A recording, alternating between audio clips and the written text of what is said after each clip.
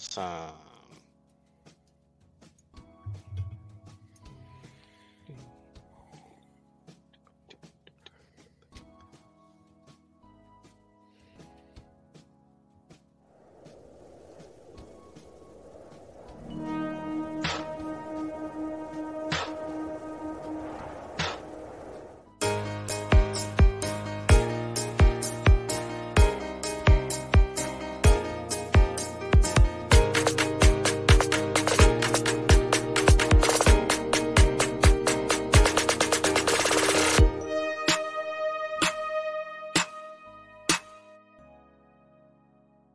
Hey, everybody, and welcome back to X's for Show, your weekly response to all things media, TV, I guess game shows this week, video games, and more. You can catch the show all over the place at X's for Show, and you can catch me, Nico, at Nico Action. That's NicoAction. And I'm TK. You can find me on Twitter and Instagram at XNateXGrayX.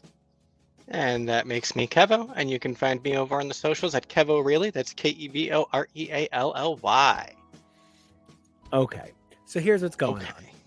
We talk a lot about TV shows and competitive TV shows at that. And that's a really cool thing, because one of the things that competitive TV shows, you know, whether it's a show like Survivor, Drag Race, etc., one of the things that it's actually kind of rooted in is like the history of game shows. And, you know, if we're going to keep talking about, you know, like when we talk comics, we go back and we're always like, oh, look at the X-Men in 1963 for whatever reason, because it's so relevant. You know, when we talk about movies, we tend to go back and say, oh, but let's not forget that first movie in the franchise, or, you know, you never just talk about the thing that's present. You talk a little bit more about the thing. And so we're doing a little special zoom in on game shows. And I want to kick this whole thing off by starting with Kevo. You know, Kevo, I think like most people, you like knew what game shows were and liked them. You'd watch them, etc. But I don't know that you were quite ready for being married to me and the sort of like borderline requirement of watching a couple hours of game shows a day. Yeah, it's one of those things up there with cooking shows that is just something that has slowly come out over time as well as more and more. And, you know, it's these, you have these different things that ebb and flow, and game shows in general as a recurring theme is something that I guess you could say really does fit the bill for so many things that we both have interest in as well. When you really think about it, things like Drag Race or Project Runway are just game shows, and it's the way that they present them and it's the way that they are played that changes from each different show to each different show. And there's really so much more to the whole culture than a lot of people even consider. Now, TK, I know that you come at it for maybe a little bit less of the same perspective. Like, you know, Kevo and I, like, I was like, Kevo, if you love me, you will come to a taping of Match Game. And he was like, of course. And then we went to 2. PSA, nobody got shot. And so I want to ask then, you know, TK, you come from a very different side of things, but have your own great love for the, you know, competitive medial arts. And what is your take on game shows? You know, I've been trying to think about an answer to this question for quite a while now, having met the both of you and experienced a lot of game showification of my day-to-day life.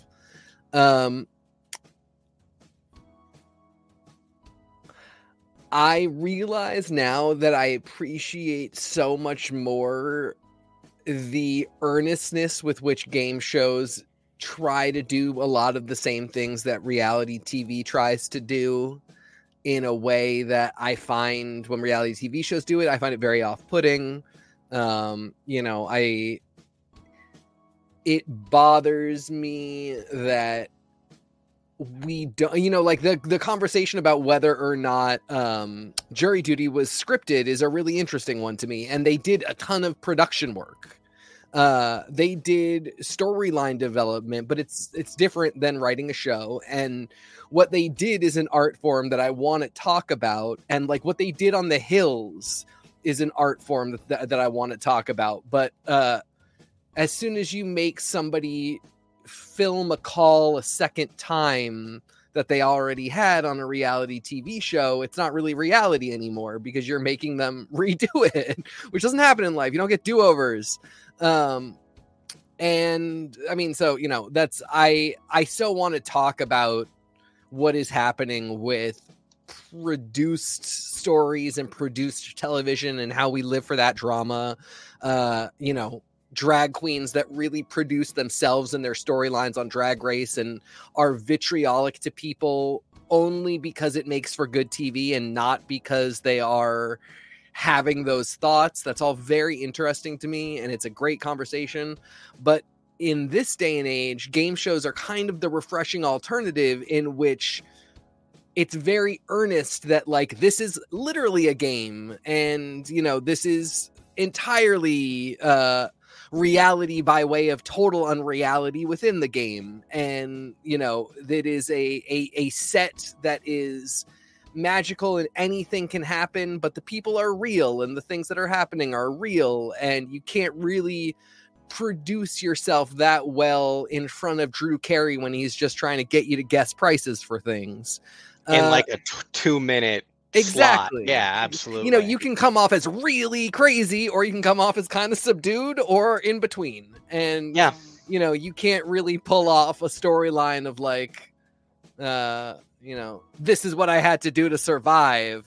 And I find I appreciate that now more than I ever really realized I did, having kind of been pushed to watch more game shows in the last year than I would have on my own time. And, sorry. And so, one of the things then, Kevo, is my question then for you sort of becomes, what is it for you that makes this tolerable?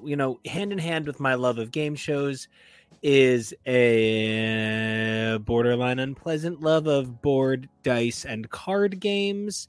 But what's funny is I'm not competitive in group game situations. I don't need to beat anybody else. I just want to do better than I've done. So, like, for me, I never get flip the table mad. I get, like, reflectively disappointed, but that's part of what makes these games really fun for me. Like, when my friends get kind of like Curse Podcast, get kind of like flip the table, I just think it's funny. But you specifically are divorced of the pleasures of competition. And how is it then that you find yourself on the rainbow road of game shows Mario Kart? And I've been thinking about it since you asked the question 30 seconds ago. And because I'm not really sure. And you're absolutely right. I tend to get very titchy when it comes to game situations. We have a few people in our lives who are kind of difficult to get in gaming situations with, and that can be really frustrating. I just want us to all be fat dogs and have fun, but it's a bear dance. And so one of the things that I was thinking about when you asked, what is it that I really get out of game shows, I think, I was thinking about us watching them and the way that we watch and the way we engage so actively, when people are running back and forth during that stupid pricing game where you have to place things in the right order, and watching Weakest Link where we shout out the answers and get so frustrated when no one banks. And I think that it comes from that part of the human brain that very frequently enjoys sports. But the thing that I very frequently don't enjoy about being a spectator of sports, and I always get so much more pissed off at the audience of things than at a thing itself. And it's the way other people who watch sports are like, oh, this call, that call, I would have done this, I would have done that. No, you wouldn't. 80% of the people that watch a sport could never. But when you're watching The Price is Right, it's literally anyone. Anyone can be called down on The Price is Right. And anyone can get up on that stage just by hitting the right number. Because it's random at times. Even we've seen so many rounds where everyone is over the bid and they all have to go over again. It's so random.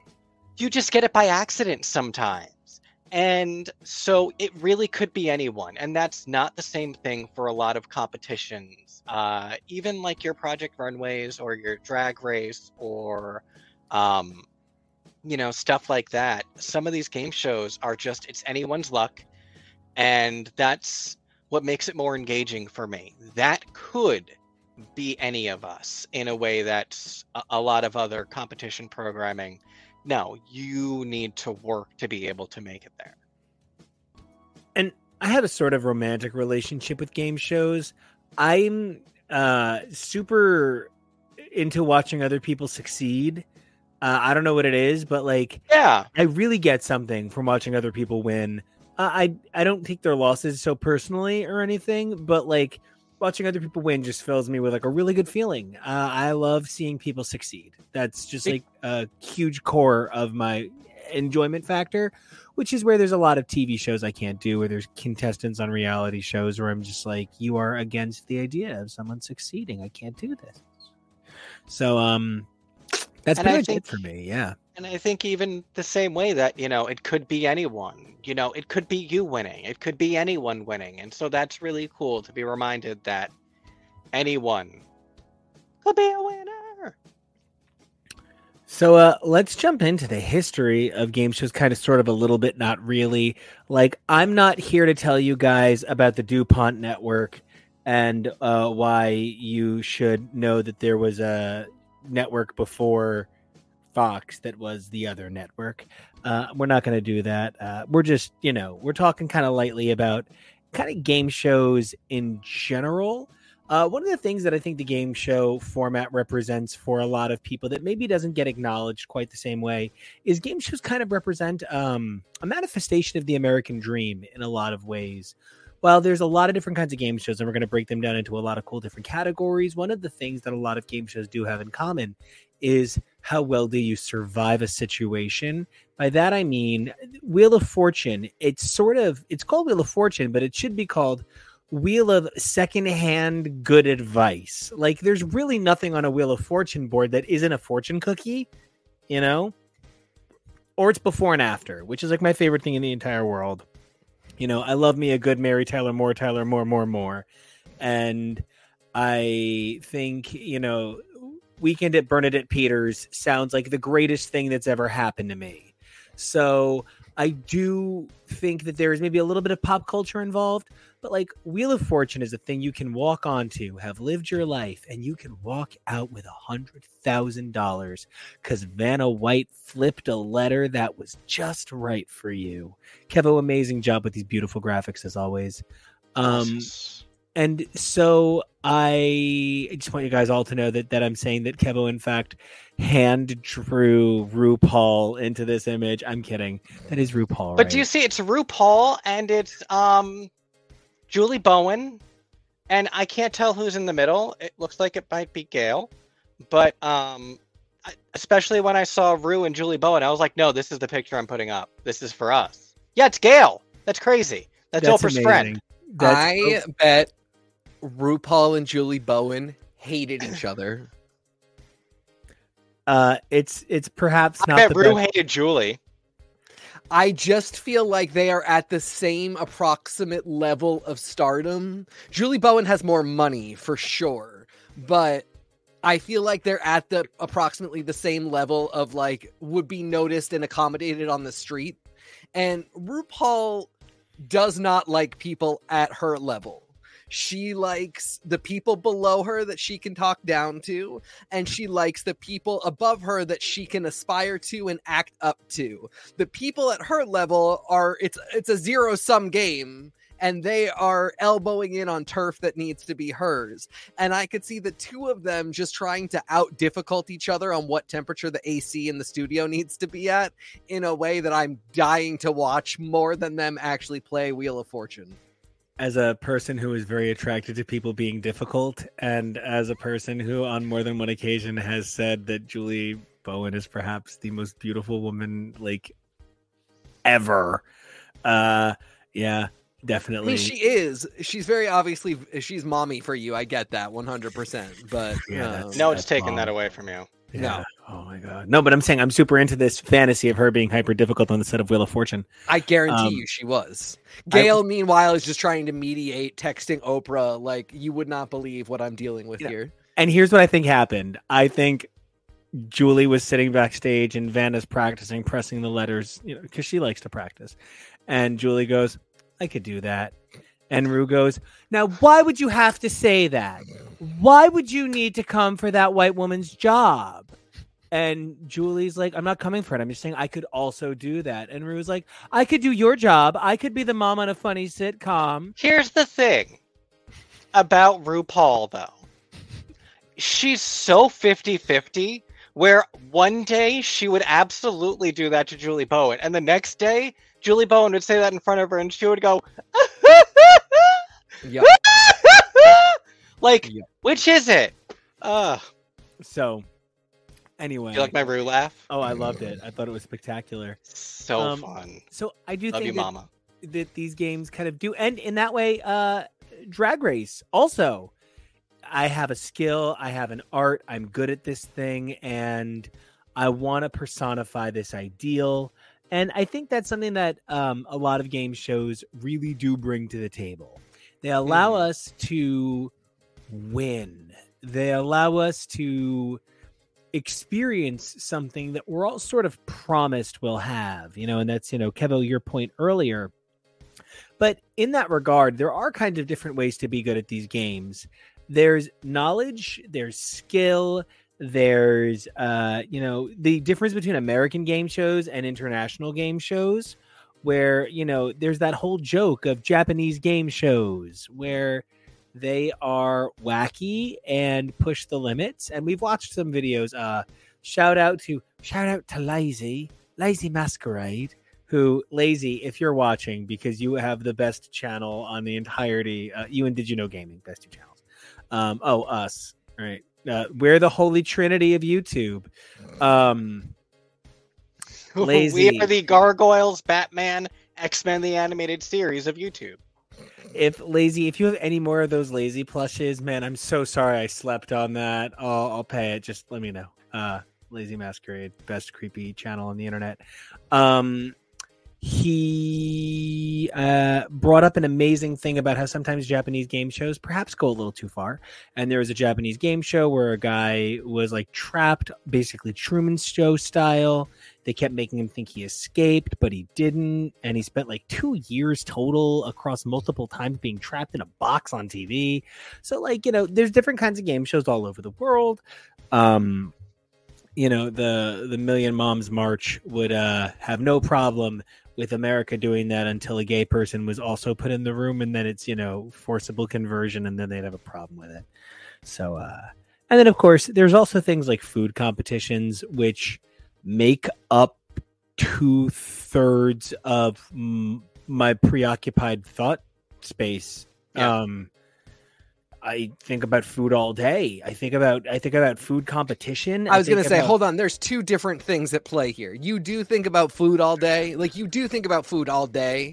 But that's very much a background process. I love food. Food competitions are like next level you think about all day and in the forefront of your mind. I really do. And I think about a lot of different kinds of food competitions because there's multiple kinds of food competitions. Oh, yes. I mean, that's like a big part of this whole thing.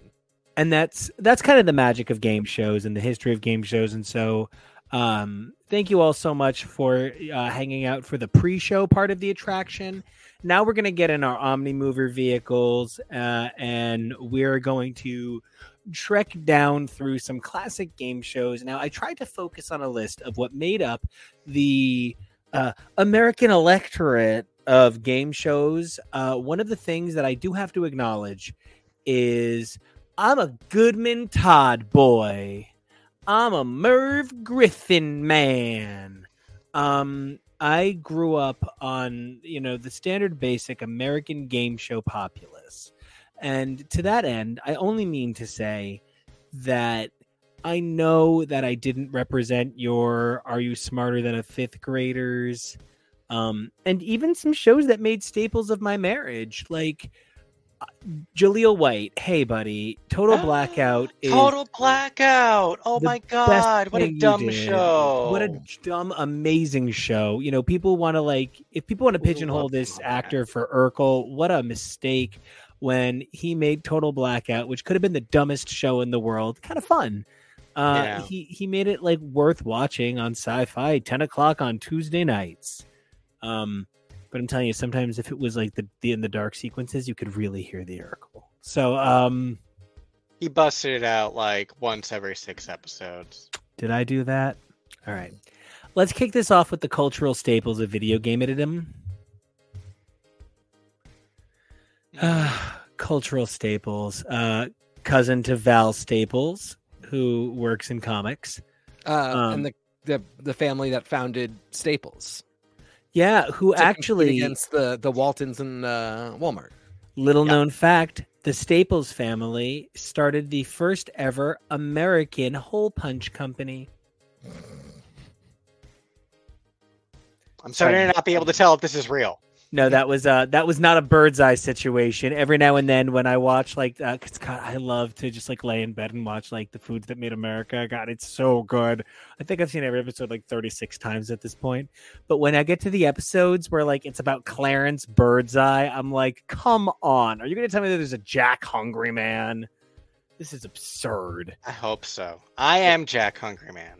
It's just one of those things we don't talk enough, historically speaking, about people who don't have last names Michaels, Douglas, or Johnson. We focus on Adams. We focus on these very basic names, and there's this wealth of American culture, especially among native names like Birdseye. They get a little bit erased from the history books, a little bit by that. I mean a lot. And so, yeah. The greatest thing now is carryover Indian names like Ice Cream Walla, which is a real last name. Ice cream sales, but yeah, there was this kid in my dorm whose last name was Ice Cream Walla, and the RA was like, I have to be getting this wrong, right? And he was like, no, it's my last name. It's fine. Thanks, though. Well, let's talk about these staples of American culture, right? I want to start with, it maybe wouldn't have been so hard to lose Alex Trebek if it hadn't been at a time in American culture where knowledge was considered the enemy. If we had lost Alex Trebek during the Obama administration, Obama would have come in and been like, well, I think we can point my thumb at it and solve it, because he was the coolest guy and he had plans. And even if it wasn't not even in a political way, but Obama had a way of seeming so chill that stuff wasn't a big deal, but it felt like knowledge was the enemy during the Trump administration. I like how you say was, we don't hate it even more now. Well, it feels a little bit, Joe, we did it maybe for at least one category on the board. So I feel like maybe, if Mayim Bialik was really just willing to take the world upon her shoulders, we might have been okay, but... Jenna Von Oy was one of my earliest crushes as a kid, by the way. She was like a shit goddess. It's one of those things where, you can't manufacture a Mr. Rogers. You can't manufacture an Alex Trebek. It's not Mayim Bialik's job to step up and be the next one. She'd be great. We love her. There's a lot of people we love, but also, wasn't she one of the ones that spit fed her baby or something? She does some weird parental practice stuff, but you can't manufacture an Alex Trebek or a Mr. Rogers as a producer, but you can be one of those people by just being very earnest and sincere and kind and upfront. And the thing I really love about Mayim Bialik is that though I feel like those are her qualities, and she has some weird baby stuff, but like all of it is fine, and it's she always comes at it like, yeah, this is what we chose to do. I don't want to sell you a book on it. I'm not saying you should do it. I read about it. I figured this was made sense to me for how to raise my baby, and my kid's really happy. I hope your kid is happy. And next question. And specifically answering those questions was where I was like, oh, it's that same kind of, I get why she's good in this role. It's that same kind of sincerity where you're not saying you have to be squeaky clean or perfect or do anything right. You just have to be good-natured and upfront and honest. And I think that like she's a really good example of somebody who represents that in a way that these people that came before that are no longer with us, that, yeah, you are 100% right. You can't manufacture them. You can't be a producer and come in and say, you need to come off really earnest. Otherwise this isn't going to work, because that just gets us nowhere. And like, what I really mean too is like, you can't, it's a calling. Someone who decides to devote their life to being an Alex Trebek. Yeah. You can't force someone into it. You can't just like, it has to come from such a genuine place, and it has to be such a choice. It's why LeVar Burton is also, I think, such a great choice, because he's someone who is so dedicated and passionate about his projects. And that's such a huge part of it too. Mayim as well is someone who, when she is dedicated to a project, is so dedicated and so earnest. And we need someone like that. It's what the good ones really bring to it. Yeah.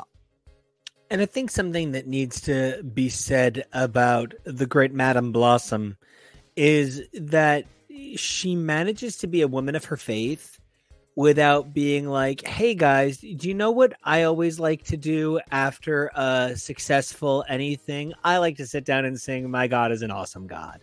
You know, she's not like, it's about making you understand my faith. She's like, hey, I have faith and you can have whatever it is you have, and I'm here to support what you have, but I'm also a woman of science. So please don't tell me what my faith is, and please don't tell me what my science is.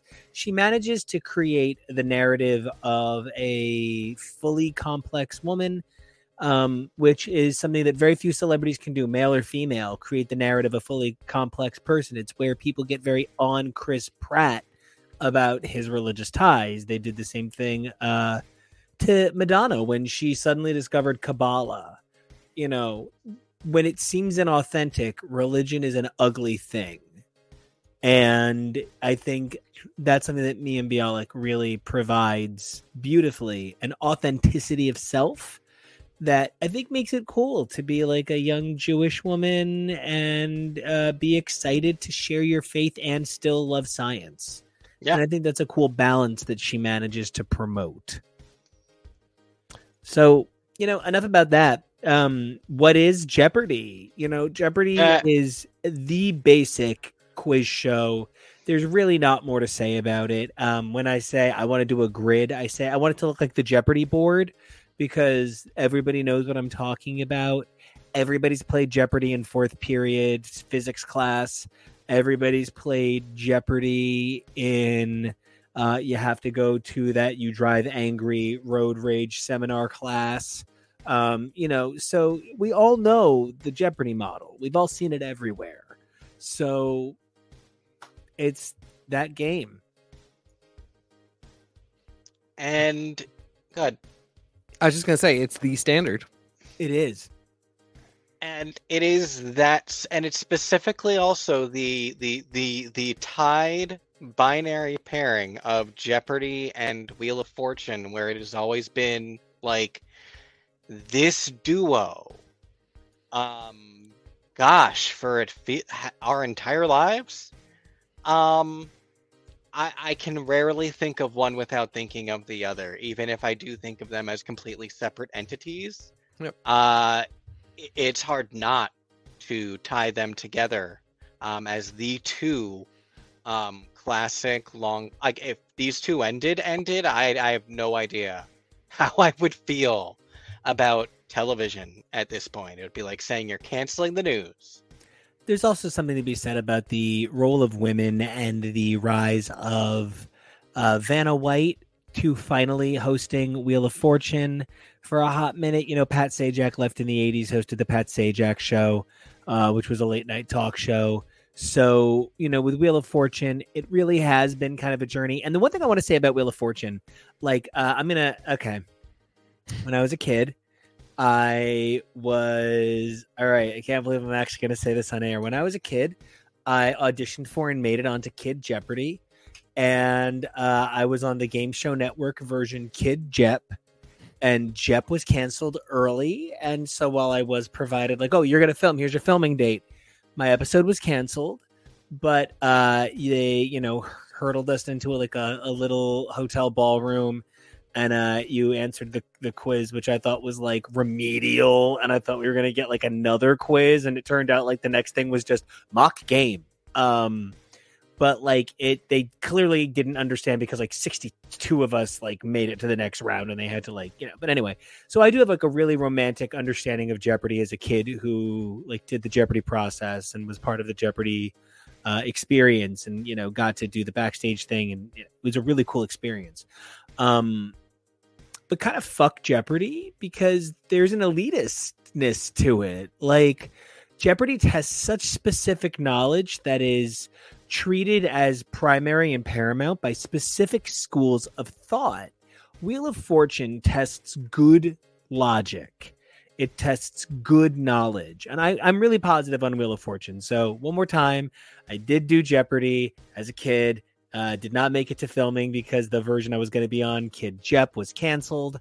But Jeopardy, a lot of fond memories, really cool backstage memories, really nice producers. They treated the kids really well. We will be creating a superhero named Kid Jep, just so I'm put that out there. We should. It was great. But let's move on to Wheel of Fortune just for a minute before moving on past that. What do you guys think of Hangman for $1 million? Never cared for it. I like the colors and the physical. But they're so stingy. I feel like the most headlines I see about Wheel of Fortune, and especially the last 5 years, are, can you believe this dick move that Wheel of Fortune did where someone lost? That's the headline I see all the time lately, where people are like, no, they were wrong. This person was robbed. Oh my gosh. And that's too... It's Hangman. Calm down. Yeah, no, I would never want to go on this show. Not Black Lives Matter. I would never want to go on this show. It seems too stressful. So here's my thing. I neither like nor trust nor want to spend time watching old white men, and I have felt this way for a very long time. Fair. Alex Trebek is the exception that proves the rule because he is the goodest man. Pat Sajak rubbed me so the wrong way. I didn't know what to do with myself. Like, it just 5 years old. I knew something was wrong. Vanna White, just being silent also completely rubbed me the wrong way. I love that things have changed and Vanna White like has serious stake in the show now. But in our childhood, she was a living Barbie doll. When I came to this country, there were two things I read when I first came to this nation. Stop. Number one, I read Common Sense by Thomas Paine. And number two, I read Vanna White's autobiography. Why? Because it's a hell of a book. Yeah.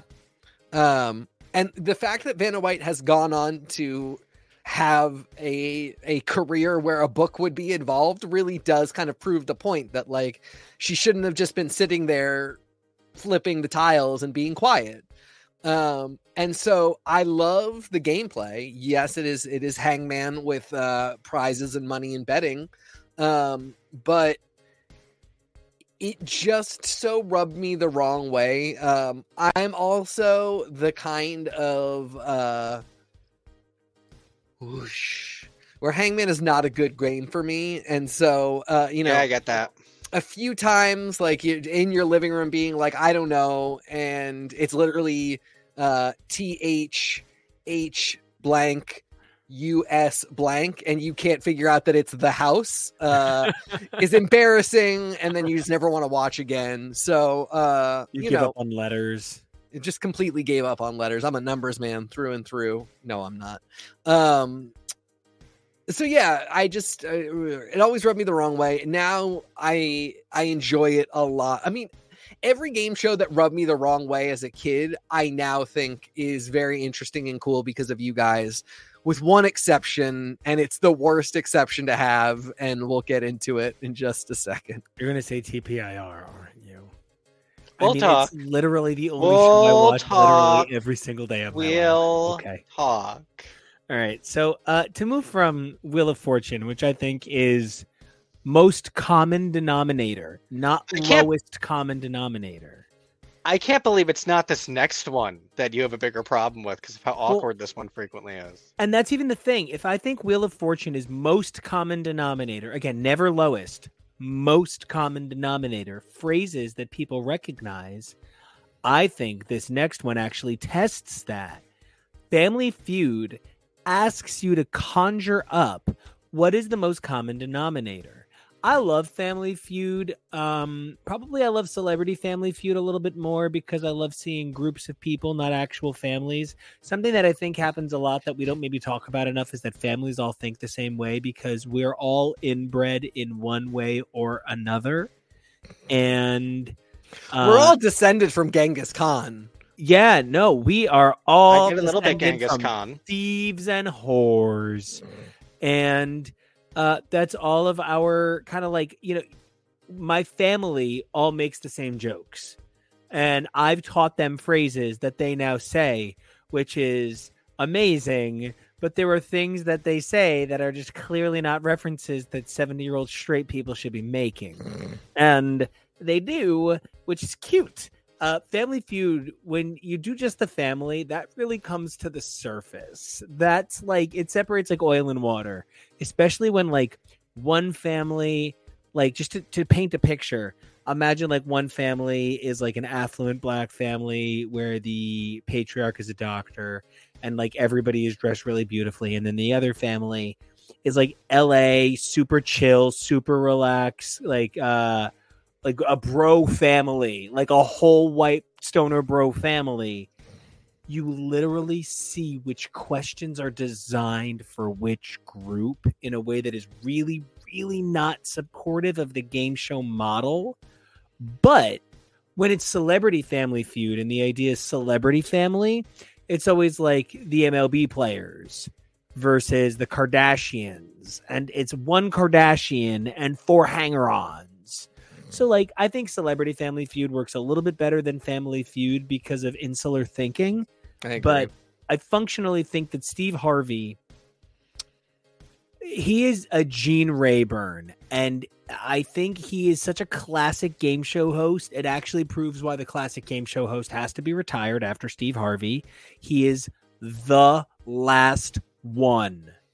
Period. There is no one who is going to do it with the same class he does it with. I even think some of his behavior is a little antiquated at times. It's very antiquated. I am made really... I go to these flashes of Ray Dawson, and I go to these flashes of, Alan Ludden, guys who were amazing at their jobs, right? But that's behavior from 40 years ago, 70 years ago. And so Steve Harvey does a great job managing a very classy old game show. But for my money, the energy of a Wayne Brady, the energy of Drew Carey, the energy of an Elizabeth Banks is like, it's really special. Especially it's unfortunate that it took till 2015 for a black man to be a host of this stature and nature. It would have been nice, for this to be something that happened in the mid 90s because Steve Harvey, like, it's the same thing as I say about RuPaul. Like, she is a horrible capitalist, but black people should get to be horrible capitalists too. They should not all have to be pure for our, litmus test of what makes a good person. Steve Harvey gives me the same kind of not great vibes as Pat Sajak. There's a real patriarchal thing happening. It is very clear that he's not comfortable with queer people, regardless of, what their behavior is like on set. I actually thought the best he ever did with a queer person was when it was RuPaul and co on Celebrity Family Feud, because they just had good banter. But like, he was kind of pulling off a little bit of like, oh, the circus has come to town, what do I do? And there's more worse, of a... He says "aw hell" a lot. Yes. There are worse things in this world, and he very clearly is not sitting there going like, you disgust me. But it is behavior that I feel like in 99, I could have been like, well, people really have never seen a drag queen before, so it's fine. In 2017, if you're still doing it, it's a little like, let's move on. And when you do have Elizabeth Bankses out in the world too, again, like, women also need to be hosting game shows and should have been for long before this, but Elizabeth Banks, you could walk in a crop top and a jockstrap and she'd be like, we're playing Press Your Luck. Let's do it. She wouldn't care at all. And that's more what we need. And I feel like there is a vulnerability to Steve Harvey that isn't there for Pat Sajak, while they do give similar vibes. But I feel like that mostly comes from Pat Sajak having incredible white privilege of... the longevity of his career in this format and just everything. And I mostly watch Celebrity Family Feud based entirely around who the celebrities are going to be on it. This is definitely a show where I don't generally love watching just normals. I like watching celebrities acting crazy. I picked this one this image because it's our little geez, fuck it. It was the High School Musical kids, because when it's people that you care about, that you want to see, that makes it more exciting. But when it's not, it's just you completely check out. Now I want to talk about a show that I reference a whole lot more than I really care about. If you ask me who the coolest celebrity of all time is, it's probably Whoopi Goldberg, because I probably want to be Whoopi Goldberg more than I want to be anyone else. Like, if you ask me who the coolest Starfleet captain of all time is, it's Michael Burnham. Shut up, you're an idiot. But like, if you ask me what captain do I want to be, it's Pike. And not just because Anson Mount has the biggest biceps of anybody in the history of Starfleet, which he does. It's because he's cool. He's just cool. I like who he is. And I'm bringing this up because Hollywood Squares is kind of the definition of cool. And Whoopi Goldberg remembered that from her childhood. Like, the heyday of Hollywood Squares is the definition of cool. It was like, Sinatra-esque guys, right? And so Whoopi Goldberg bought Hollywood Squares and brought it back and had it on the air for years. And The Nanny appeared, other sitcoms appeared. You had Gilbert Gottfried, just shouting at people. You had Penn talking. You had Teller not talking. It was quite a show. But anyway, the whole thing here is I love to say circle gets the square more than I love to blink. But the whole point of this game is the celebrity lying? Stupid. Like, the actual point of Hollywood Squares is uniquely stupid. And there's no amount of Goodman Todd convincing me that there is skill involved here. Some of it is the celebrity lying, and some of it is the celebrity an idiot. They're not always lying. Sometimes they're wrong, and even will openly be like, I don't know, I could be wrong. Martin Mull is laughing too hard because Dom DeLuise said the damnedest thing while Joan Rivers was talking about wanting to get fucked eating a ham sandwich. And I love ham. No, terrible. Give Melissa work.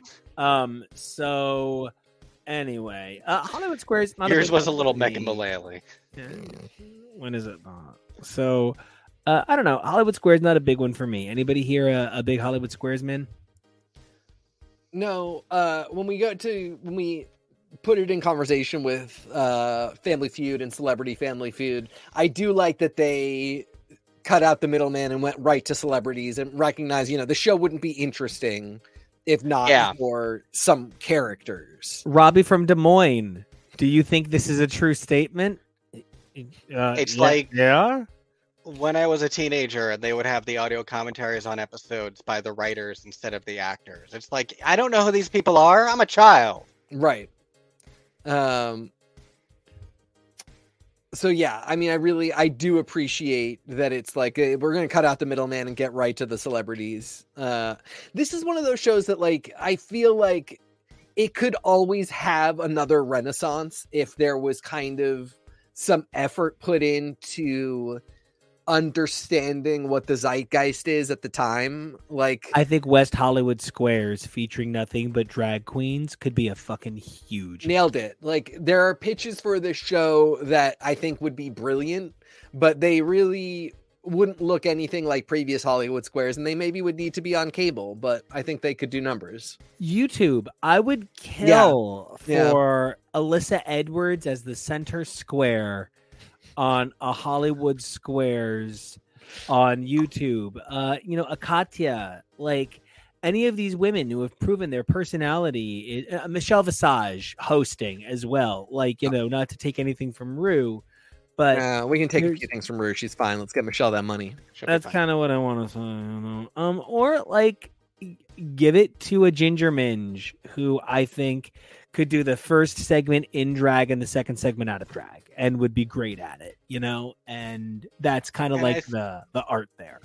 I think this would also be a great way to channel how chaotic some of their things can be, which is why Drag Me to Dinner isn't really seeming to work for us, because that requires a little bit more focus than it has, whereas this it's very simple. It's hard to mess it up. Well, I'm so sorry. Well, no, please. Drag Me to Dinner. What's the point?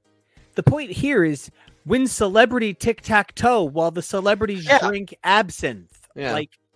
The point of Drag Me to Dinner is drinks monsoon, drinks absinthe. That's not the same thing. I mean, also now having watched Crime Scene Kitchen, which we'll talk about in a little bit.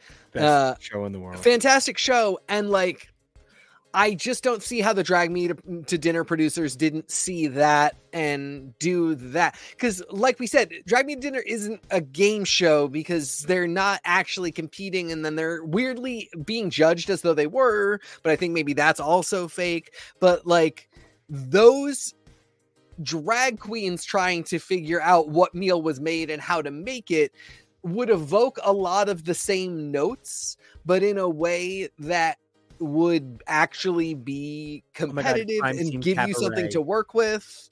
What's that? Crime Scene Cabaret. Yeah. Instant. The same thing with drag queens. Yeah.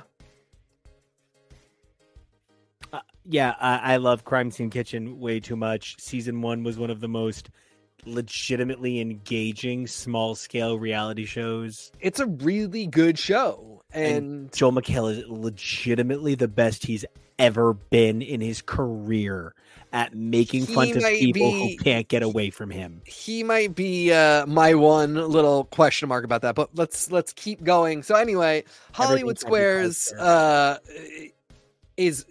Hollywood Squares should reign again. Let's get Hollywood Squares back on the air with cool people. Yeah. Kevo, do you have any thoughts on the entire DeLuise family playing tic-tac-toe with their bodies? David DeLuise, call me. I know, right? Ooh.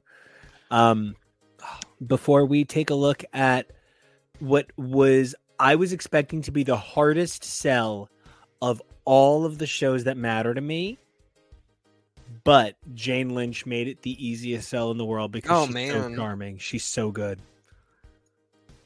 Yeah.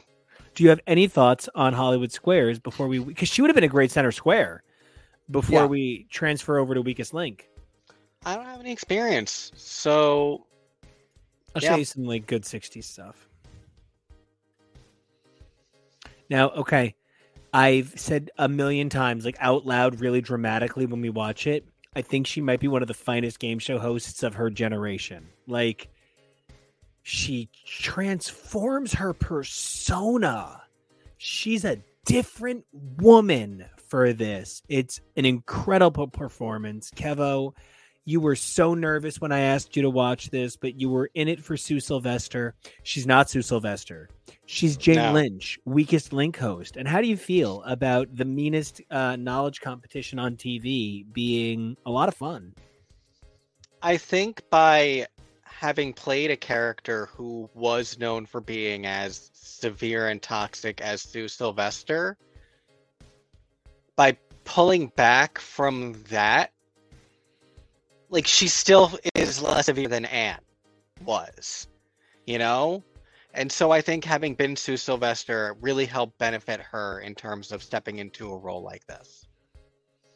I love that perspective. Now, TK, had you watched any of the Jane Lynch Weakest Link prior to the drag episode from this week? Yes. I mean, she's been everywhere in Hollywood. I wanted to watch a little. I wanted to see, you know, what was different, and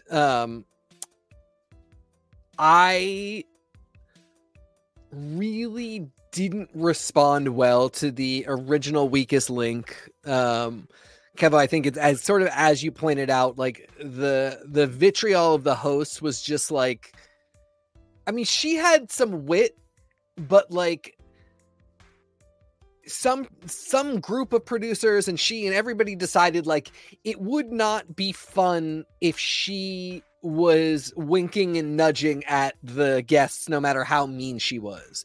She should always come, like, even if you could say she's having fun being mean to them. And of course it's a character and it's a show, so you know it's not real, but like the mood was not enjoyable. Yeah. It's hard to watch. It is hard to watch. And Nico, to what you said, I think it's a different persona, but the persona is the ultimate Jane Lynch.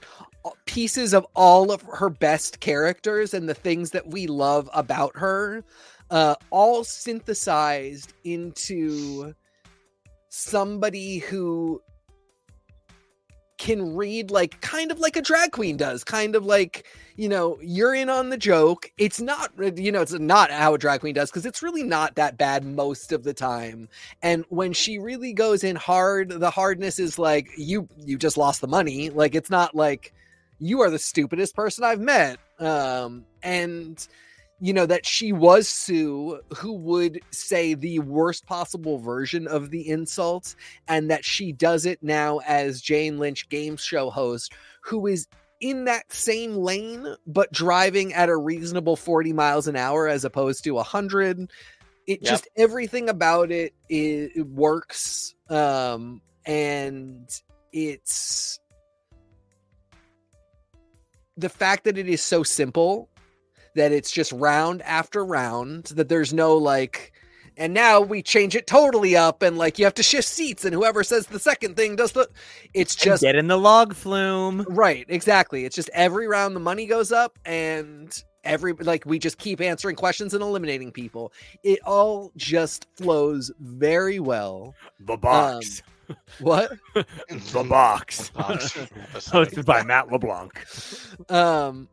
Yeah, I was very impressed with this as somebody who like was really paying attention to the cultural milestone of the original Weakest Link and not enjoying it. The only time I've ever liked the Weakest Link is that episode of Doctor Who. Yeah, I was going to bring that one up. Yeah. And other than that, it just was one of those things where I was like, nope, not into it. Nothing about this does it for me, and this is the exact opposite. Very into it. It all does it for me, and I'm just super positive about this one.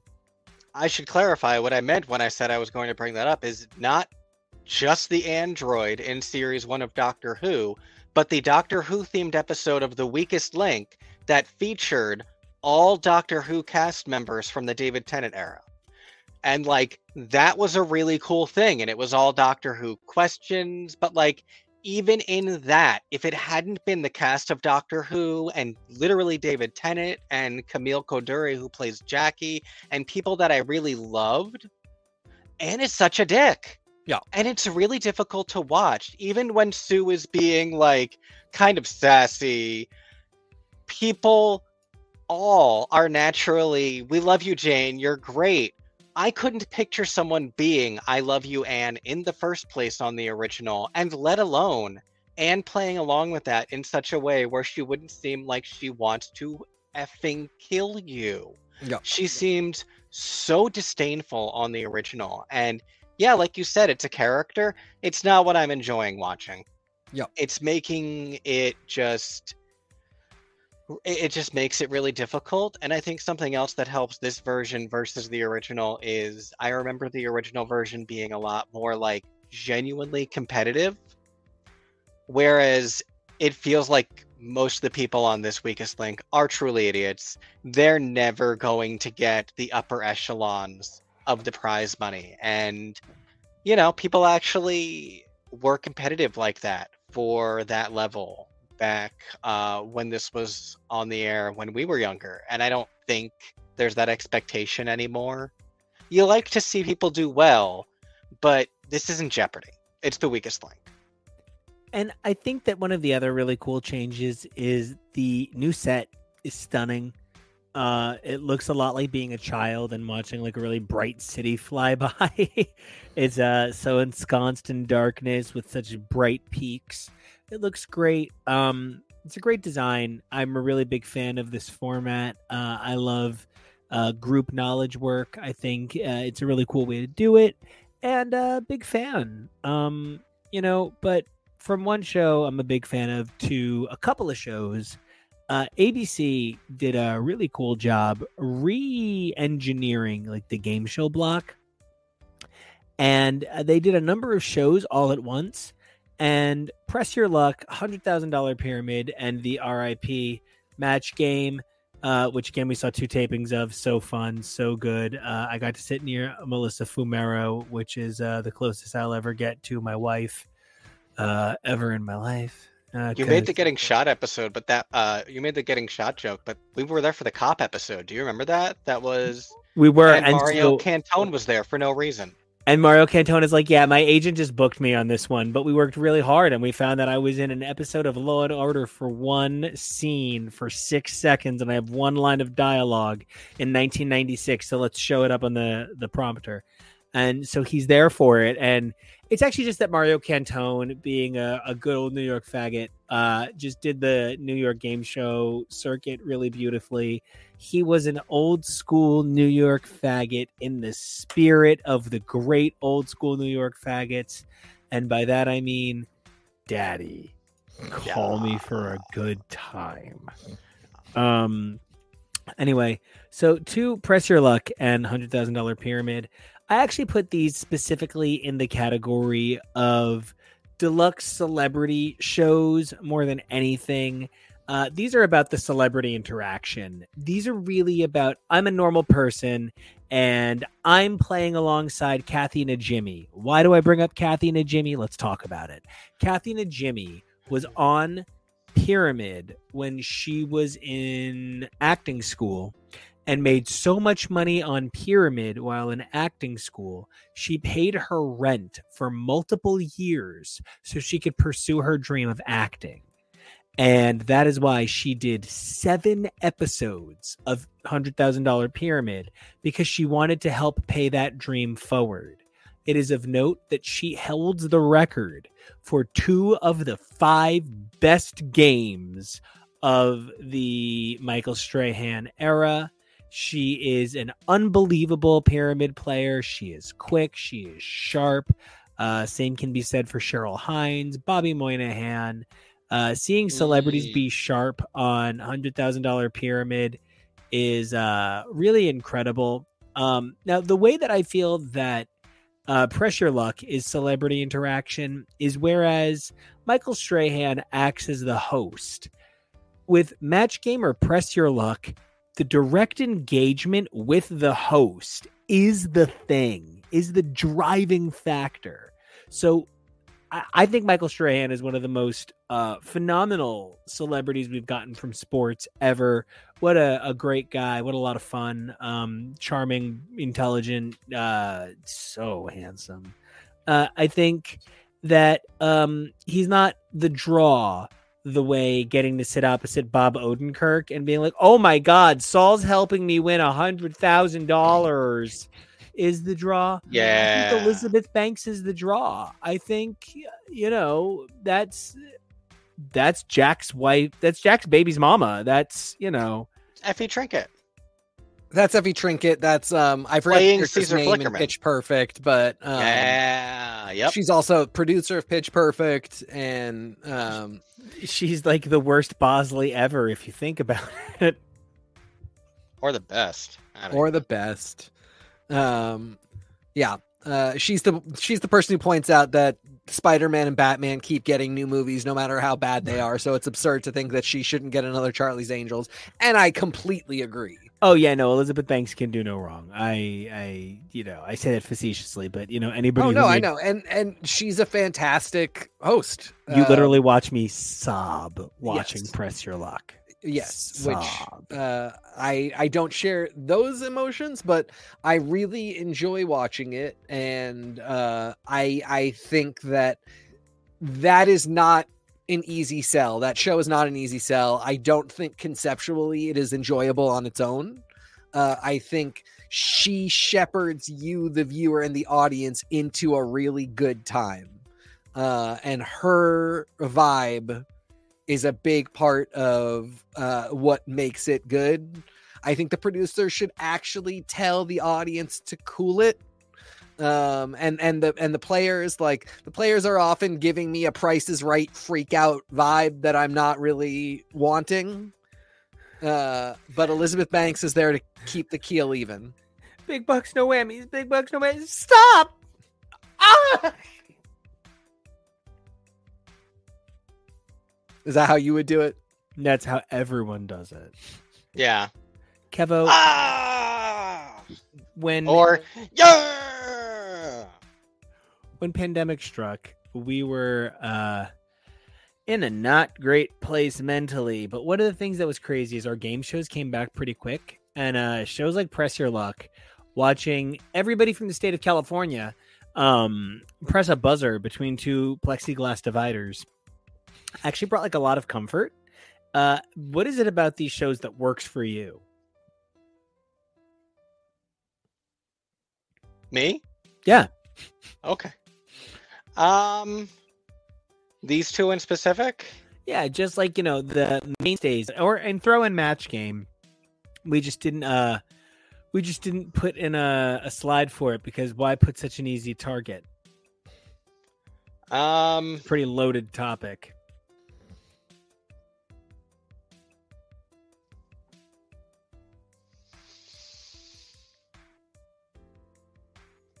I don't mean to blank on air. I hadn't realized the question was going to be directed at me.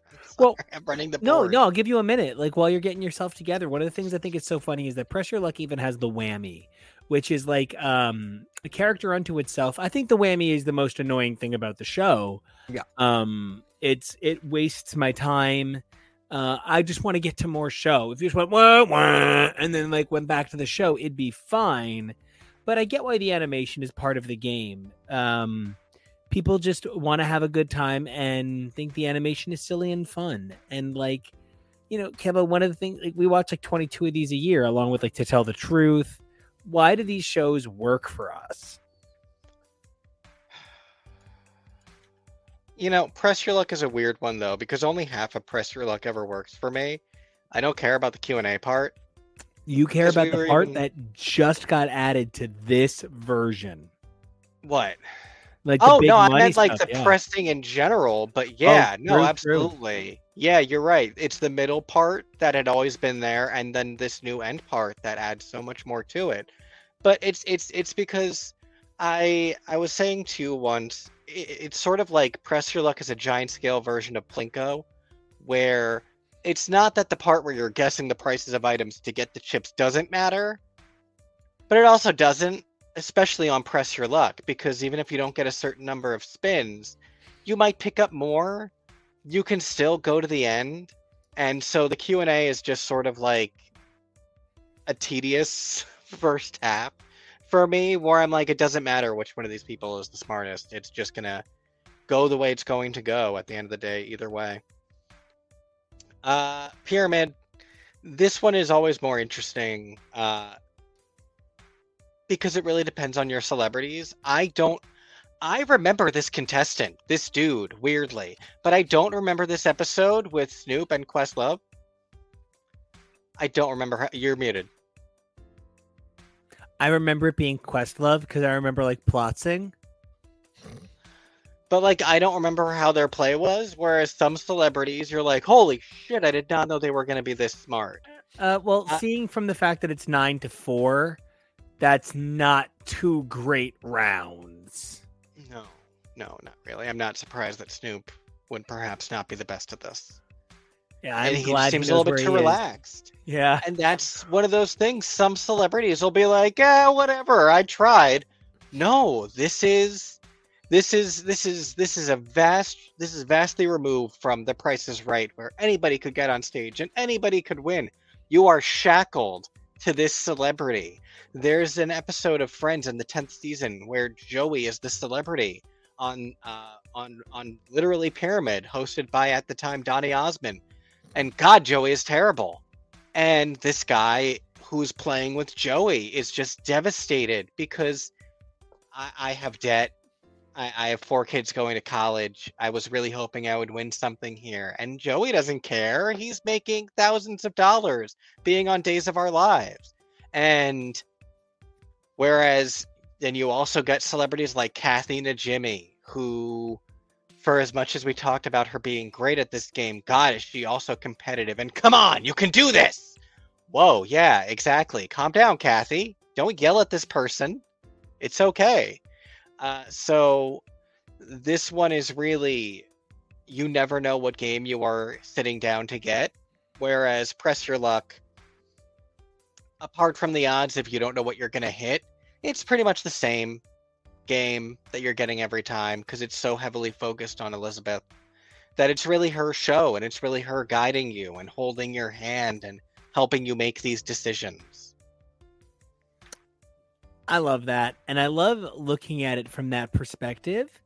And from some mainstays, I want to do a kind of lightning round tour of some of the best of game shows, past, present, recent, kind of a broad stroke look at so much of it. And let's kick things off with a recent overlooked gem. I thought Don't from Adam Scott and Ryan Reynolds was quite truly one of the most perfect game shows ever. It's an absurdist dream. It's like, what if there was a game show at the Black Lodge on Twin Peaks that was forced to be narrated by a capitalist pig? It is really a striking opportunity to take a look at what if a game show was angry that it had to be a game show. The buzzer gets a backstory and a family. The props are actually people in suits and have names. It's a weird, great show, and I just wish more people had watched it. It's like if Adam Scott's character from Party Down had gotten a game show and it was narrated by Deadpool. Like, not to just pull from their characters, but that's a lot of where the inspiration for their performances seem to come from. It is this very strange show. I absolutely see where a lot of people didn't get it, even though I feel like so much of it, there isn't really much to get. Like this game, the one with the tires, it's just, you have to answer certain questions and the tires will come down, and if you answered right, the person doesn't get hit, and if you answered wrong, they get hit. By a giant monster truck tire that falls from the sky, basically. It's so simple, but perhaps it is the existential monologue that Ryan Reynolds goes on while explaining the don't button that has the simple function of, stopping whatever. But he talks about how the don't button was never loved by his father, and how he just dreams that his father will be here for his television debut. And Because he comes that's from a a lot. long line of don't buttons. Or How many I- commercials we'll talk about during this trying time? 5. 5 commercials we'll talk about during this trying time. I forget which one of the play matches has a name. It's like And, Matchy or something. You said it was Matchy, but I think it's like Donald. I'm not sure. It's something and they put so much thought and continuity into this show in a really weird way, where it was clearly something that Ryan Reynolds just really loved, and instead it got canceled, and so he had to buy a football team. So, okay. Any thoughts, Teak? This is one I have not watched yet. Well, I hope you give it a chance and enjoy it. It is on the list now. I'm very happy that I have access to it, and I honestly did not know this even existed, but your descriptions alone, I feel like, dear listener, if you take anything away from this, I think this is really the one to give a shot to. This is one of the ones that I definitely would love to do a whole episode about, because Heck yeah. it's so short and so beautiful. Kevin, And Adam Scott looks really cute there. Come on. He does. Oh, Very yeah. handsome. And what's his name? One of those brothers who's on that football team. Hemsworth. No. This is killing me because I'm so I can see both of them. The in Mannings? Yes, thank you. I'm I can see Eli, I can see Peyton. Eli Manning is a costumed anthropomorphic character in it. Right, I forgot about that. And is barely credited. Keva, what's next up on the list? Another thing that was very short-lived and beautiful. I can't even believe that I put this on this list. I think I could possibly talk about this and I could hold it together. Yeah, but you saying the Mannings reminded me of the Cutler brothers, and the fact that Ultimate Tag didn't end up on this list. There's so many short-lived, beautiful, bizarre little things, and The Hustler was definitely one of them. Yes. The Hustler is one of these people, one of these 4 people sitting here is actually fascinating. And the whole episode is describing their lives. And all 4 people are promised to tell the truth. Except it's 4 the whole time. I thought. It's more than 4. This was just the picture I got. It's 6 maybe. Oh, I think it's 6, it's yeah. more than 4. And it narrows down quickly. And you wind up with just, a handful of 3 people. And it's who's the hustler, who's lying this whole time. It was a phenomenal thought experiment. It's based on a format from another country. Craig Ferguson really played a phenomenal character. The whole thing was like a booby-trapped library in a mansion.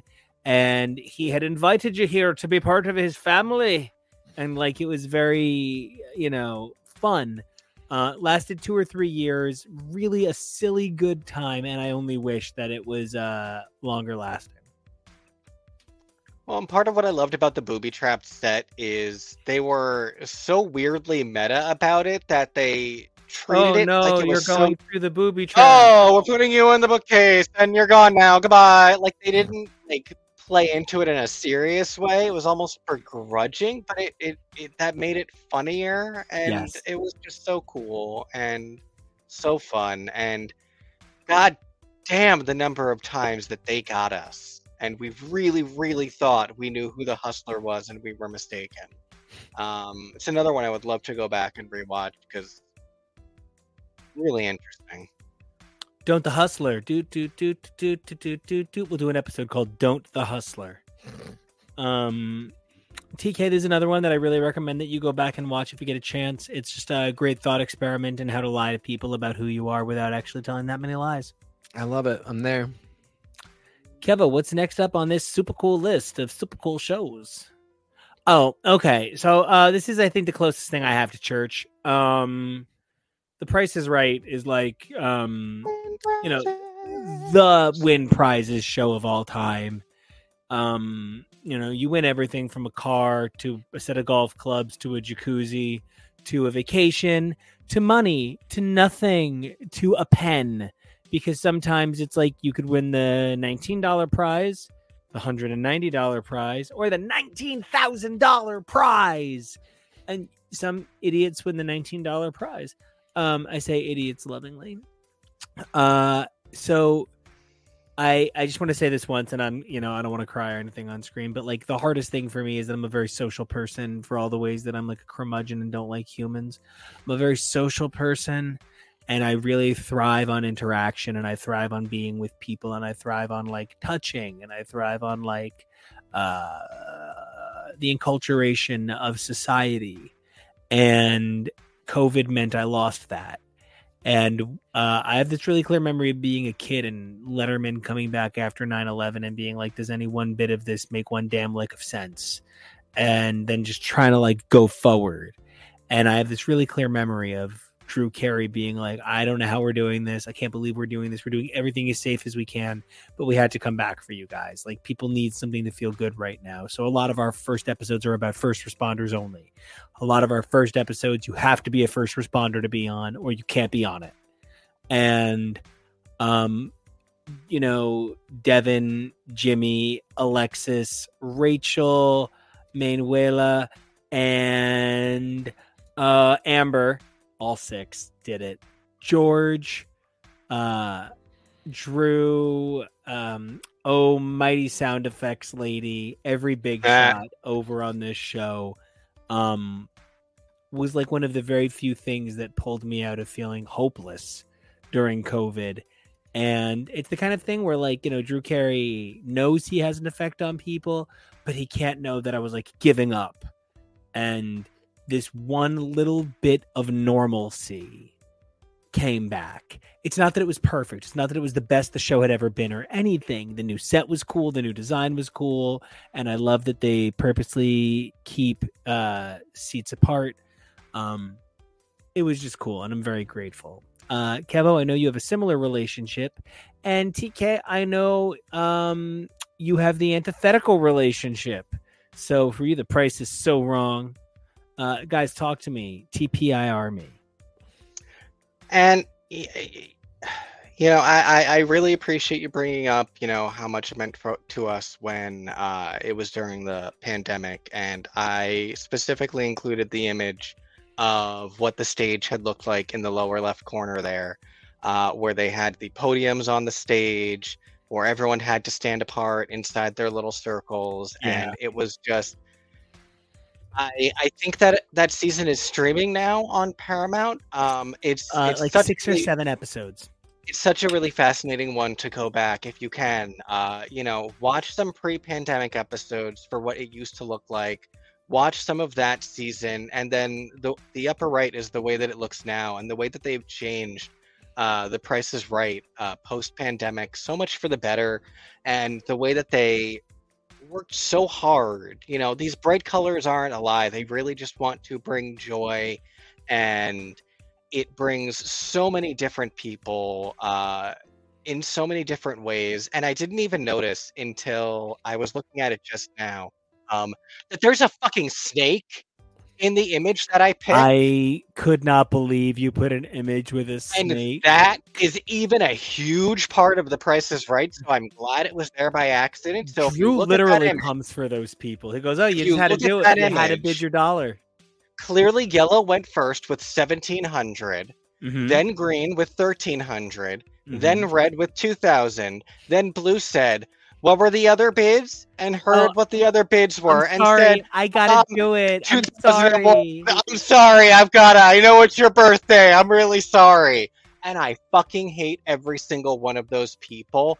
And I cheer so hard when they get up there and it's, oh, you didn't win your prize.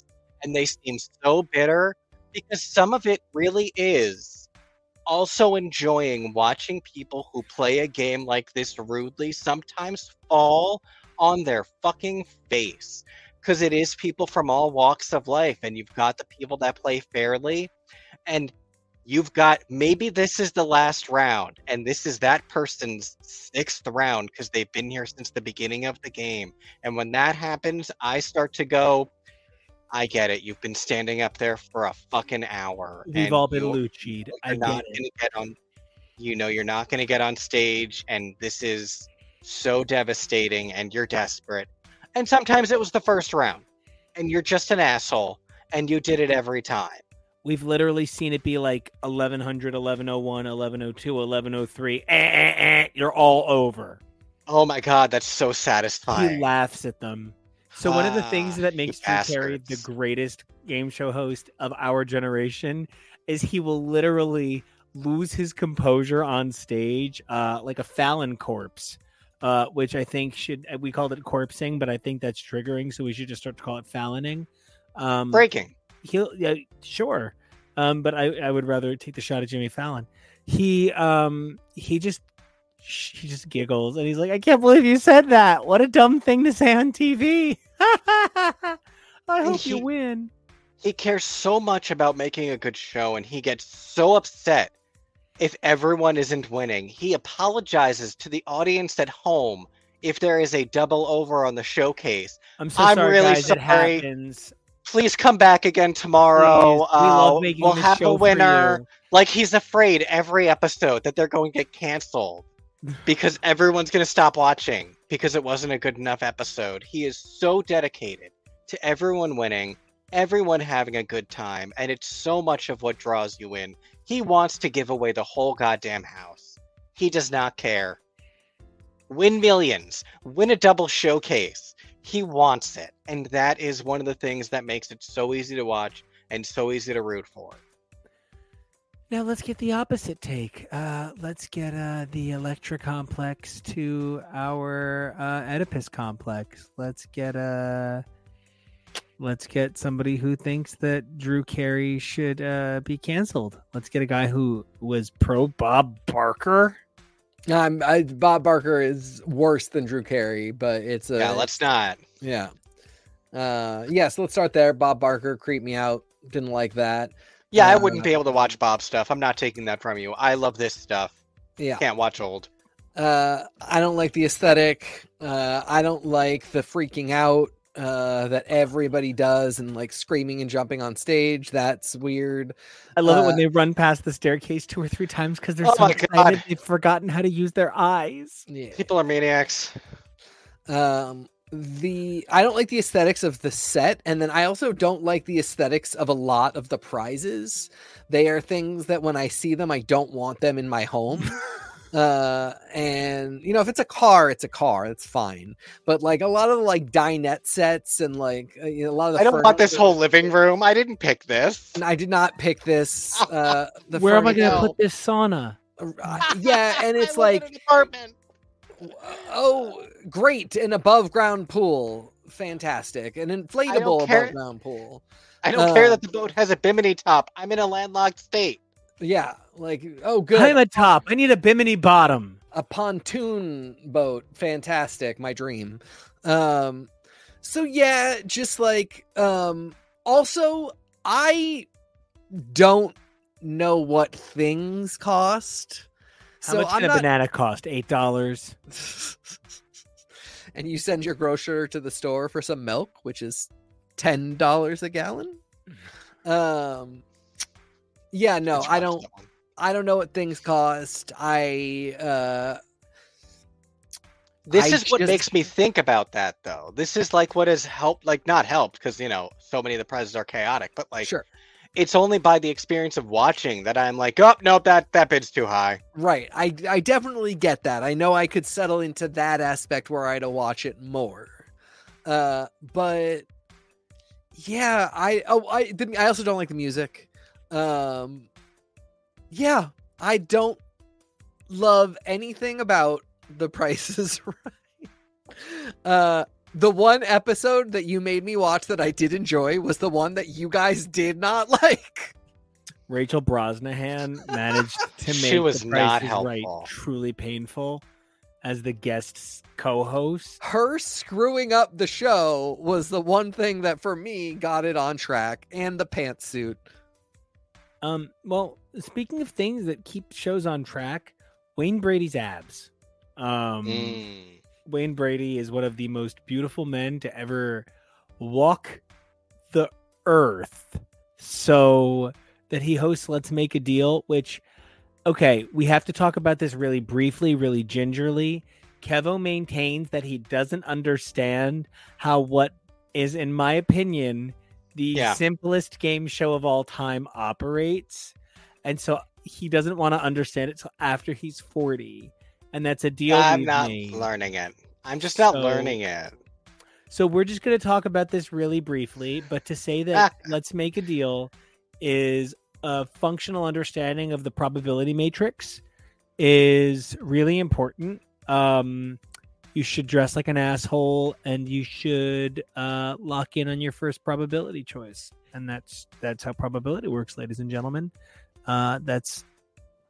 It's really basic math, guys. So I get really angry, which is why we don't watch Let's Make a Deal. I become irrationally angry when people are like, oh, well, now it's 50-50. No, it's not. It's still 1/3 because the prizes didn't change. By removing one of the doors, you did not remove one of the bad prizes. So it's still 1/3. So I can't do Let's Make a Deal in the first place. It brings out something really ugly in me. And so we don't do Let's Make a Deal, even though I would subscribe to Wayne Brady's OnlyFans. Any passing thoughts on LMAD? Not for me. This is one that I just don't have a ton of experience with. I do agree that Wayne Brady is a fantastic host. Oh, and he's such an incredible singer. He was so great in Chicago. Just really, what a talent. And I really get you where this is one where strategy actually could really pay off for you. You know, Price is Right. The only way strategy can pay off for you is if you study prices at grocery stores and like department stores all the time, which sure you can do, but then that is a very specified skill as opposed to Let's Make a Deal being mathematics, like you're saying. And so it's very frustrating when, So our next show, I did not know. TK, did we watch this together? Did you click an episode on your own? I don't remember watching this one together. So I feel like you checked this one out on your own, which is very exciting. I think Crime Scene Confidential. Crime Scene Confidential. Jesus Christ, that's a show I watch on Discovery. I think Crime Scene Kitchen is one of the most exciting, energized ways to take a look at cooking. I love the fake clues. You can see that the eggs were never cracked. I forgot about the fake clues. So hot. I just, and season 1 is one of the most fulfilling wins of a season-long reality show like ever in my lifetime. I just think Crime Scene Kitchen is a win, top to bottom, across the board, and that this is Joel McHale being the best you're going to get from him is charming. I really agree with all of that. This is the best that you're going to get from Joel McHale today as a host. The fact that he was Joel McHale, host of The Soup, before he was any of the other stuff, sort of blows my mind that now I can't really get behind him in most things. I don't know how he did a unlikable role so well it became likable, but then he became less likable the better he played Jeff Winger, and everything after that has not been good to me, and he just increasingly seems like not a nice dude, not one to watch. He is the only person that the hair plug surgery was so successful but it doesn't look good compared to how he looked before. And I feel like he was like, it worked the first time, so we're going to do it 16 more times. And now he has like 2 full heads of hair. Anyway, men, you don't need to worry this much about losing your hair. You're handsome no matter what you do. That is the disgusting joy of being a man. He's really good in this. I think the most off-putting part for me is like, why is Joel McHale hosting this? Joel McHale, I don't think has ever done anything besides have a quickie in the kitchen. I don't buy it. I love budget Paul Hollywood. Great guy, really just enthusiastic about the whole thing. No, I mean, like, I'm ripping on these people a little bit, but the show itself is a dynamite concept.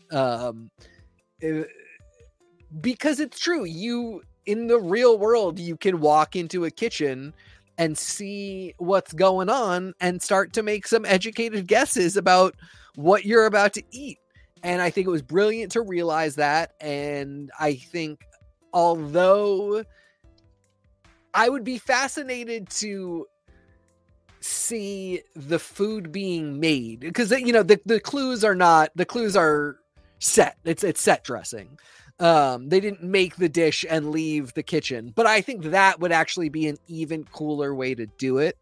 And since they do have 2 groups, it would be an interesting back and forth to have like one group making something that then the second group has to guess what they made. Anyway, it's a fascinating show. They really came up with a good concept. This is a show that anybody can and should get into in terms of like, you should be paying attention to the clues and knowing what these ingredients might mean, that it can make you a better cook. I mean, I could go on, but ultimately this is one that's really worth watching and worth playing along with. Did you do this one with us and I don't remember it, or did you do this one on your own? On my own. Okay. Feel better. And the fact that it is such an expansive gameplay, that it is both the crime scene element and the reconstruction element, where like you're not just trying to figure it out, you're also required to make something that is good and impressive. So it's not something where there is almost a single second where there isn't gameplay, and I really like that too. A lot of game shows, it can sort of feel like there's these down moments, but this always keeps you engaged. Yep. Speaking of shows that I love, but there's some down moments.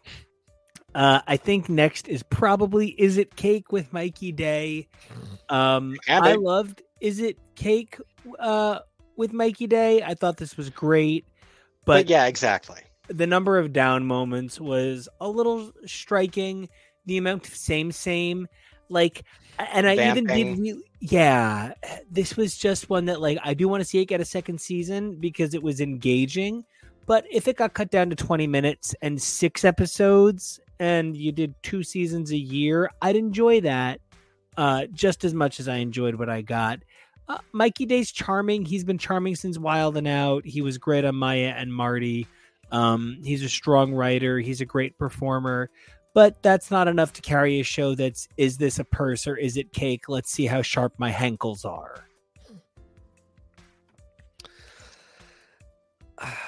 I feel less great about this than I think you do. I love a 30-second TikTok where a cell phone turns out to be a cake. I don't love a whole game show about it. And I don't love what it means culturally when we take a concept that plays well in a 30-second clip and some producer desperately puts together a pitch so they can, please an exec and climb up the horrifying corporate ladder. Geico Caveman.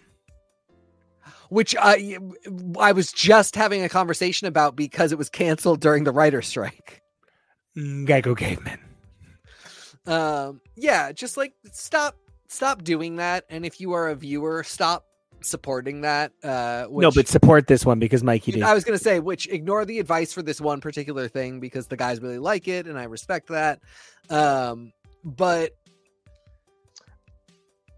I think it's even also in a matter of how it is produced, and what you're also reacting to is an overproduction of this. And we're even saying as well, like, you can only carry this so far. You're not going to make some kind of intensive emotional arc. You know, people love cooking shows, so I really think that there is absolutely grounds and an audience for people being interested in learning, because this was a thing. You know, people making realistic cakes and not being able to tell. And so drawing that meme out into seeing people doing it and the work that goes into it and how realistic it can be, that the judges they bring in are very frequently tricked, but you can't too dramatically overproduce it without it getting very thin and frankly kind of boring. You need to make sure you are producing within what the concept can contain. You know, you're saying cut it down to 20 minutes. Why can't a show be 15 minutes? Like, this is a new era of television production where I feel like we don't need to be working within those same formats. You know, it can be longer than a TikTok, but it doesn't need to be a full half-hour length. Great, love it. One of the things that I think this show brought to the table weirdly and inventively was the aspect of cut competitors stayed on to act as the audience for the remaining competitors. And that was a really weird thing that we'd never seen before in this sort of competitive television. We'd fallen in love with Johnny Cakes here on the bottom right. And who so, has you know, liked a number of my God, he's gorgeous tweets. So, hey, Johnny Cakes. Hey, Johnny, come on the show. We'll talk about Is It Cake? And, you know, that's one of those things about these shows where you will fall in love with certain contestants, and when they're gone, they're gone. And I really love shows that challenge that because a lot of these people are contracted for the entire season anyway. So find fun and inventive ways to keep cut competitors around. I think a lot more shows should be doing that. And to a show that I wish had not been cut and had stayed around a little bit longer, Kevo, I saw that it's a prepared slide, and gosh, I am so excited to talk about one Mr. Tommy Maitland. So the Gong Show is a show of, is your talent ridiculous? Is your talent like underwater ventriloquism while upside down getting hit in the stomach with a pillow? Great, come on the Gong Show. You're going to win. The Gong Show is just... Or not. The Gong Show is a ridiculous show. The celebrity judges aren't really judging. They're just saying whether or not they think you're stupid.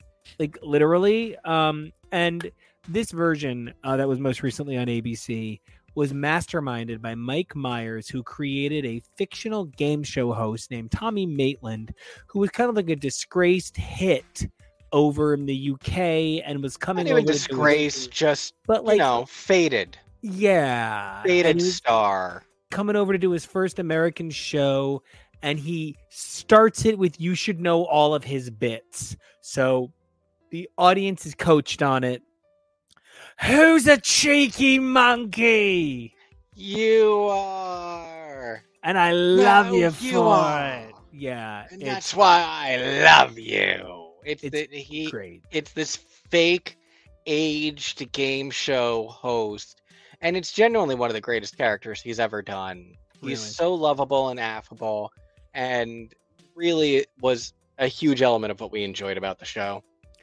And again, it's not even talents. It's like, you know, can you yodel on a trampoline? That's all it is. It's just like, what dumb thing can you do?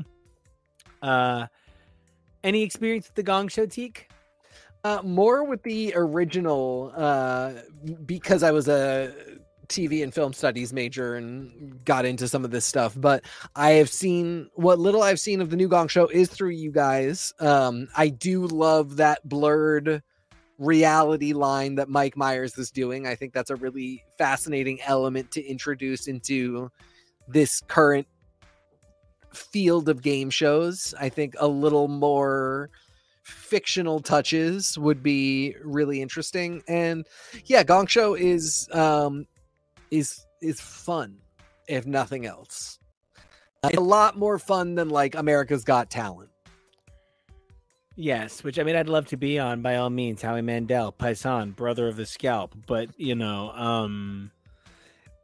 it's a tough one because like if you are a performer, if you are especially a singer or musician performer, you're like vaguely on your own show. And then it's like if there is a guy who can cook an entire meal with just his toes as hands, that's who you're competing against, which is like, okay, cool that you dedicated the time to figuring that out. But like, this is my craft. I wrote a song that is my heart. And so it's just always weird. And he might win. The toe guy might win. That's what I'm saying. Like he might win. And I just like the fact that there are, again, to take it to social media, that there are like two categories of video. One is musician plays song and is amazing. And the other one is look at this freak. But they're both on the same show. It's just kind of like, it's weird. I don't know. It's very weird. It's the same thing on Drag Race when they do the talent shows. And I'm like, either you are actually performing or you have come out to introduce your single now available on iTunes that you are lip syncing to with passable choreography. Bunch of light. Or it's ice. And that was such a Gong Show moment from Irene. That's the thing too. And like it's a hard sell for some people. It's hard for some people to appreciate the absurdity that there can be on this show. Yeah. And I included Joel McHale on this one. He's actually an Easter egg in a few of these slides. I don't know if you guys saw him on the Let's Make a Deal one. Oh, I caught him on Let's Make a Deal, and I caught him on Crime Scene Confidential. No, well, I meant Is It Cake? Was he in that one? Mm-hmm. I believe you even. Holy shit, I didn't even remember. But it's so funny how many of these shows he ends up on.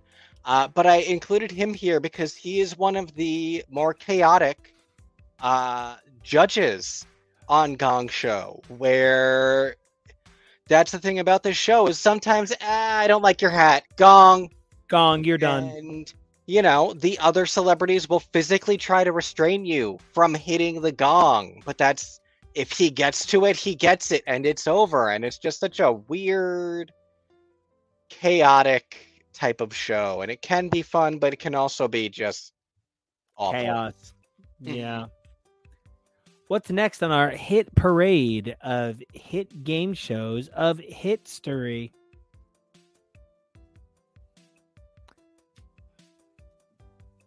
You tell me. We got a what's few our left next here. board?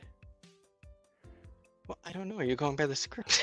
Actually. So this is one that I have some experience with. This is my pick, ladies and gentlemen. Well, it's also Jonah's pick and has asked us to watch, many an episode. And the best experience I have with him actually is literally watching it and being Rachel Bloom, saying word for word the things she's saying as she's saying them in real time as Jonah looks on proud of me.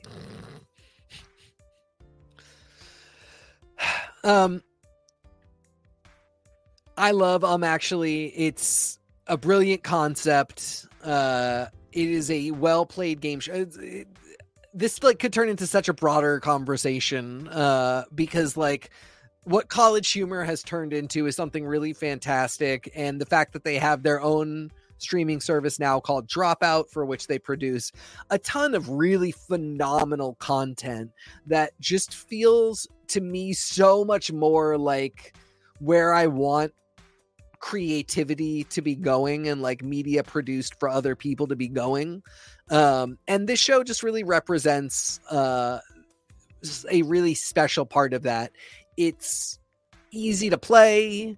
It's difficult. If you are in the culture, which is primarily nerd culture, you probably will get a lot of what is being asked. So, the point is you say, actually, they present a fact and you're supposed to say, actually, it's not Admiral Picard, it's Captain Picard, which is way too easy of one to do. But, actually, he is an admiral. Actually, by Picard, he's achieved Admiralty. He achieved there it you in go. 2380. That it would be something where you would have that exact interaction where you would go, no, he's actually Captain Picard, and then you kind of reverse it back and it's like he actually is an admiral. That it can go in so many different directions, and the actually can really just be a slight trick of the wording that you have to notice and not a fact that is actually incorrect. It's just a very subtle game, and that Allie Galactic, love you, Allie. Actually, it's Rear Admiral Adama. Oh, there's a distinction. I have no idea what it is, though. Actually, it's Dad, and Dad's a jerk. Dad Dama. It's actually Captain Adama Scott, and he's the host of Don't Be a Cylon. Yeah. That's actually a really brilliant concept. Battlestar watch Galactica game shows. Anyway, I love a lot of what College Humor is doing. Actually is a really fantastic show. Dropout is well worth the money, and I pay it because I want to support this like generation of content creators. That said, so much of this is available on YouTube, and but probably God forbid watching this, you know that, but you should be watching it. God forbid you try to buy their mixer set because they only accept Amex and MasterCard and Discover, so don't have a Visa, and they don't take PayPal. The thing about dropout content, though, is that there's just frequently, I feel, just this slightest edge of Clubhouse attitude to it. Yes, I mean that is the big critique, and it's not everyone, because the person that I least feel it from is from one of Jonah's favorite shows on the network, Game Changers, where I feel like Sam really has a lot more of the attitude that we tend to appreciate on this show, where it is about fun, it is about making sure everyone is having a good time, whereas I feel like a lot of the attitude I feel from dropout content is very, if we care about it, then it matters. And if we don't care about it, but you do care about it, you're the loser. And that's way harsh, Ty. I just want everyone to have a good time. And I also am I'll even use the word smarmy about the things that I know and other people don't. But, you never want to come across a certain way. And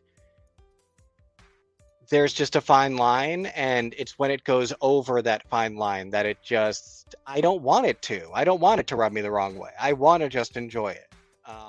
Because I would be nice to them if they come on our show. So come on our show and play bracketeering, and it's just a nice, fun, chill time. I also think, like, to that Clubhouse idea, it's all the same people. They don't really have contestants for the show. It's a lot of the same, Brendan Lee Mulligan's in like every other episode, but they're not getting people off the streets. Let's say, they're not, you can't apply to go to a taping and be a contestant or anything like that. It's their crew that are the contestants every time, or people that are friends of theirs. It's very much like if you are in New York or LA and you do comedy or writing or, a lot of groundling thing. Yeah. Then, you probably know somebody who knows Brendan Lee Mulligan, and then the person that was supposed to be on got sick. So now this is your opportunity. And that's really the only way you're showing up to this group as an unknown, which to me, when you said Clubhouse, that was actually the first thing that came to mind, which is my big problem with it, which is just that, like, and I get it because this is all not produced by a company with network television money. But if I could see one big change and like place of growth for them as like a network, it would be to move the dial ever so slightly in that, like, make the everyman appear in some of this stuff a little bit more. For me, it's like I love the content I've seen. I think they're such phenomenally talented creators. it's where I'm like, you could quickly Google and see that is actually not the correct fact. And like some of the actuallys, it's like ignoring basic facts to get a punchline, which is cool, but then it's not actually a trivia show. It's a joke show, which is sort of like a different thing. So like, if I could move the dial in one direction, it's either be a little bit more, we're very funny, like it's Whose Line Is It Anyway? Or move a little bit more accuracy based. But that's like the one thing where I find myself, I'm like, no, that's actually not the correct thing. And saying that that's correct, it's not correct. And a quick Google would fix it. So that's always where I'm like, that's the benefit of Jeopardy having $100,000 to do fact checking. That's the magic of a network having these deep pockets to support a show. They have the lead time. You know, a question on Jeopardy takes like 9 months from development to execution. So they have that time to make sure there's no mistakes. A lot of the nature of, you know, what we do with bracketeering, of what we do with our show Deal Breakers, which you can check out at FlameCon this upcoming August, you know, is people who make game shows. I know the struggle. Like, no one's going to be able to watch Deal Breakers and say that it's objective. It's a wholly subjective idea. And I think that's one of the things that something like an Actually provides that the Weakest Link doesn't.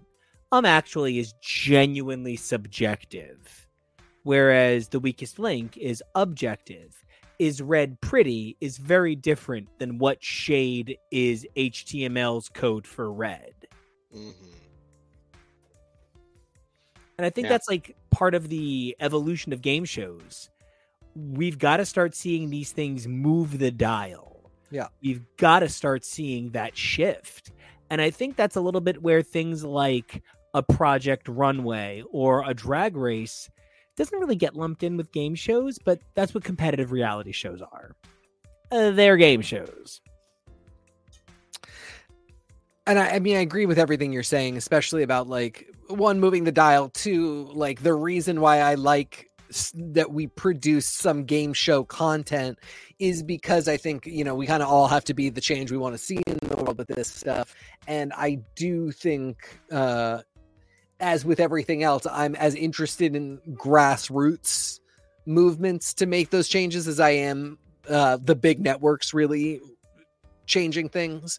It's the same reason why I like to read independent and creator-owned comics in addition to Marvel Comics. It's why my favorite medium is audio drama podcasts, because, you know, that is real people with real people money telling me stories, and I find them endlessly entertaining. And you know, want to support them and see people make a living doing that. In that same way, I want to see people making a living off of coming up with interesting modes of play that work well as shows. I think one of the coolest things to happen to Drag Race as a reality TV show competition game show is the introduction of Dragula, which is so much more you know, grassroots, for lack of a better term. It's on YouTube. It's, you know, so much realer, but it's amazing seeing how the hunger for drag content led to this really low budget show creating some absolute celebrities and doing a lot of work to bridge that gap for people that were like, the drag race queens are celebrities of the caliber of like anybody you see on MTV, and that queen at my local bar is a nobody. I think Dragula really helped to let people understand the landscape so much better and to make it possible to entertain in that landscape a lot easier. And I think there's so much room to do that in the game sphere in terms of like how it functions as entertainment. I think that's a great perspective. And to just sort of run through a few more shows and call it an evening, I want to just say that there's also an entire genre of game shows that we maybe haven't mentioned, but like Legends of the Hidden Temple. Oh, man. Guts, Double Dare. The Nick Kill Arcade. Station. Yeah. Nick Nick Arcade was is the a game great changer for one. me. Everybody wants to sing all their thoughts because they watch Nick Arcade, and that's what he did. We're going to do an episode about some of the weird and dumb 90s game shows that we had on Nickelodeon. Nick Arcade was just like so frustrating because the kids would try to play the game and it never worked and you wanted it to work. And why aren't we making Nick Arcade now? Why is Family Double Dare coming back, hosted by Kristen Bell and Dax Shepard? Oh. There's been some recent Double Dares, but I don't know what its current status is. Like, this is the recent one. I included a picture of now super fucking hot Josh Server. Apparently he was in an episode. God, he's so hot now. Yeah. Also, if you went to like summer camp or to college and you didn't somehow run into a kid who had a piece of the aggro crag, you can't have been a millennial. You didn't go anywhere. You didn't go anywhere then. You I was didn't a meet Boy anyone. Scout. I went to a lot of Boy Scout, KMSR, Kittatinny Mountain Scout Reserve. The number of experiences I had, like learning about like other, it's hard to even explain. Like someone would be from a different suburb. They would be from a suburb near Pittsburgh, and their life would be so completely different from mine in every way. But we all watched Guts. And we all knew a kid who was on Legend of the Hidden Temple when they went to vacation in Orlando, and we thought they were all lying. And then the episode where they got cut on the stairs aired, and it was like a thing. It's why casting Mike O'Malley as Kurt Hummel's dad was like so smart, because we all knew Mike O'Malley as this dad type host. What? How hot you find him? Yeah, everyone make fun of me. Yeah, it's cool. We all know. No, it's fine. No, and that's the thing. He played so well in that role, and we remember him so fondly as the host of this show, where it was like, a lot of us were not very athletic children, but this wasn't true athleticism. It was, just run your heart out and try to climb this mountain, and it didn't matter how well you did. Mike and Mo were always supportive, and let's go to Mo, and thank you, Mike, and we're over here at the Aggro Crag. And it was just such a weird show. Ugh. And, Double Dare, Mark Summers, a lot of you might not know, but Mark Summers has gone on to be one of the most valuable contributors to the world of food programming. He is actually a monolithic producer in the world of food, producing nearly every one of Chef Robert Irvine's programs. The guy is a legend in the food community. He has done so much for mom and pop shops all over the nation, never shied away from queer or Black owned establishments in his tours of the country and in his programs. And Mark Summers is the kind of guy that I like, helped shape my childhood.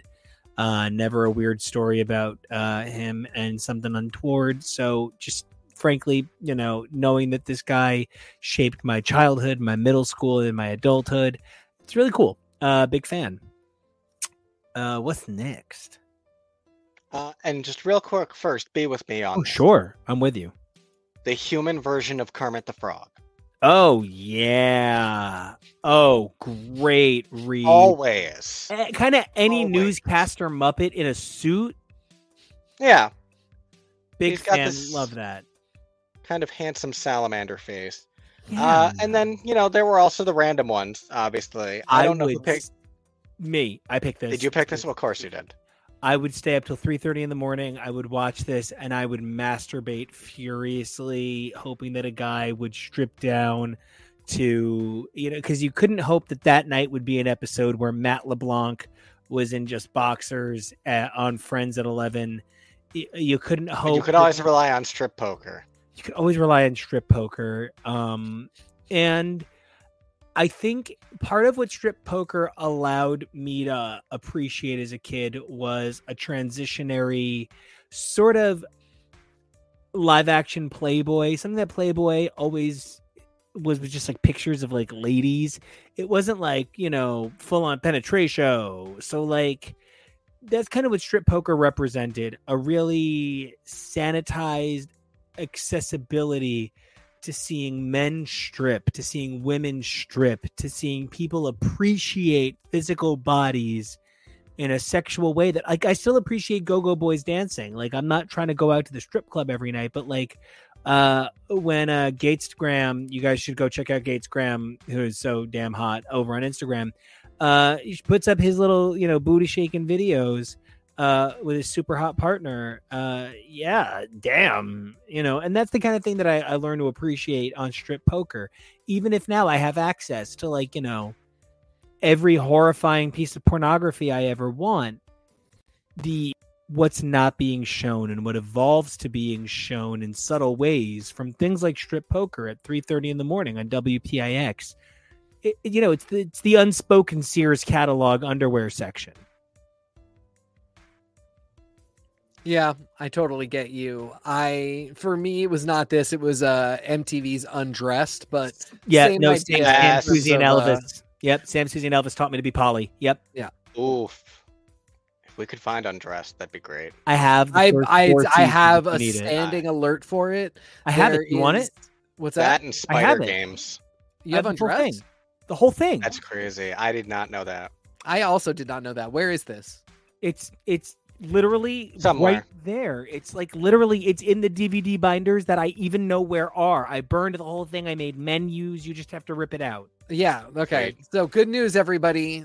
Family watch. The family media catalog will soon have Undressed. Truly, truly, truly. Sam, Susie, and Elvis. Like, there was something about, like, and I would call my best friend Heather at like 12:15 in the morning, and I would be like, Heather, there was another episode that had Sam, Susie, and Elvis, and she would be like, why are you so obsessed with this? Like, and the reality is, like, I just went away to Tennessee with my amazing partner. That's where I got this hot older boyfriend, as he's been mentioned for like several years.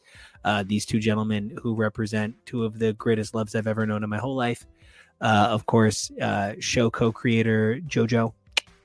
I'm a proud poly person. Like, I love being a poly man. It is part of the shape of my heart.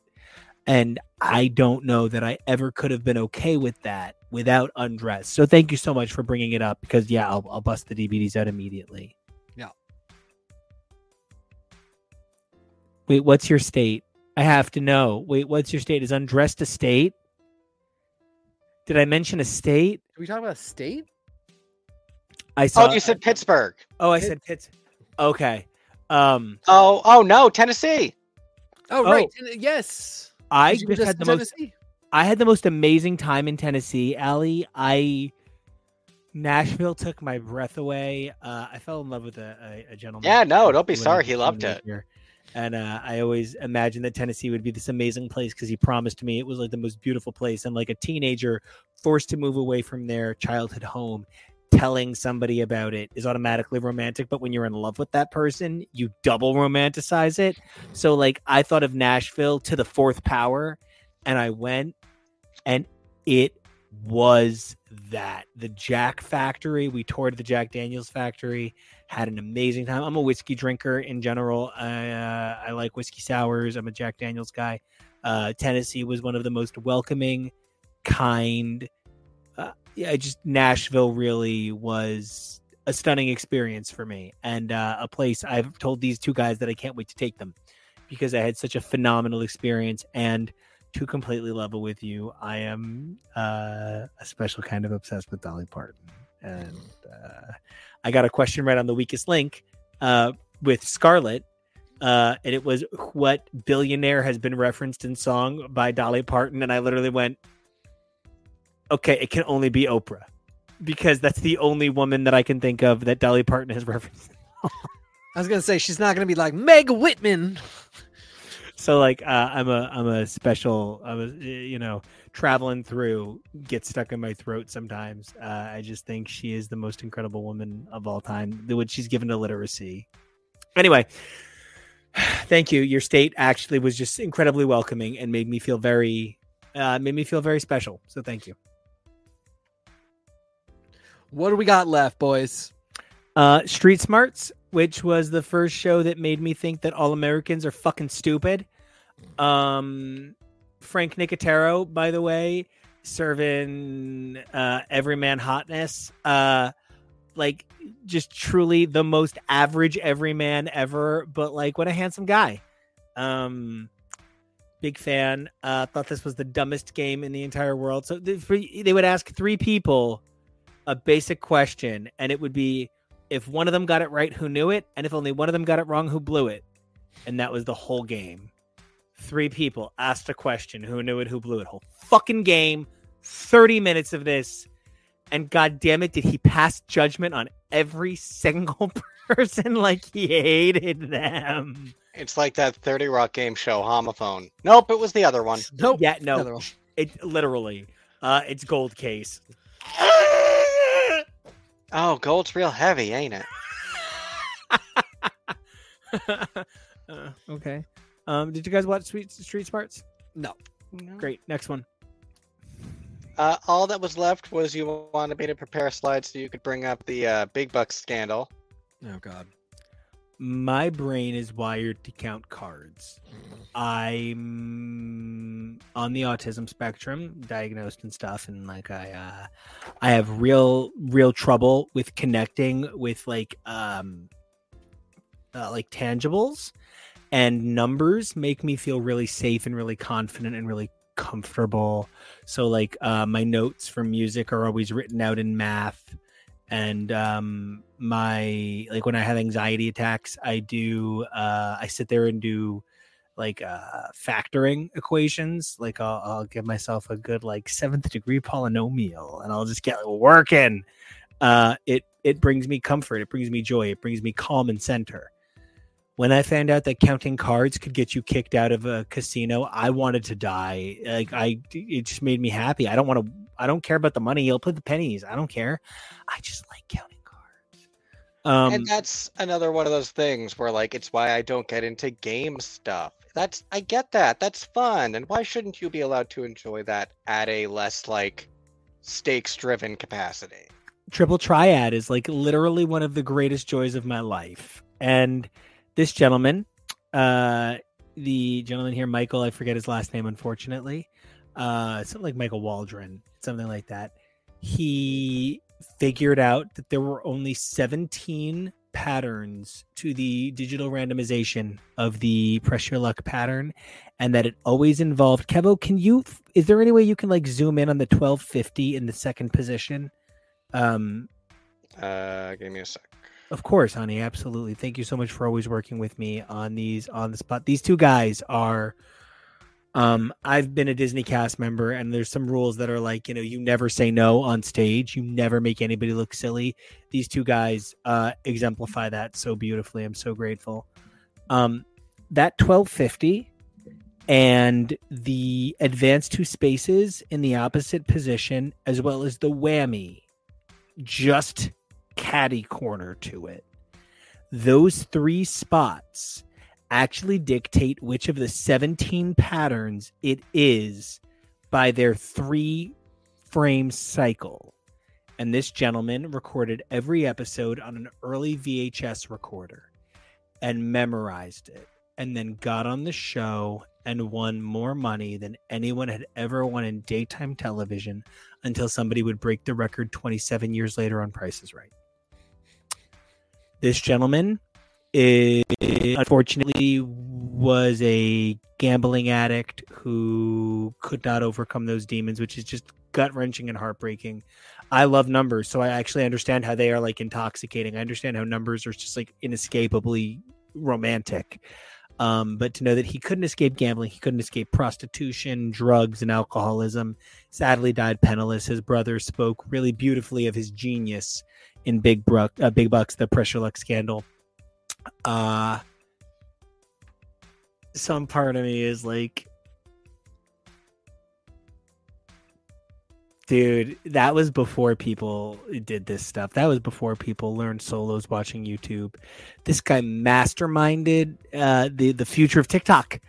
This guy was so ahead of his time. And you just, I agree.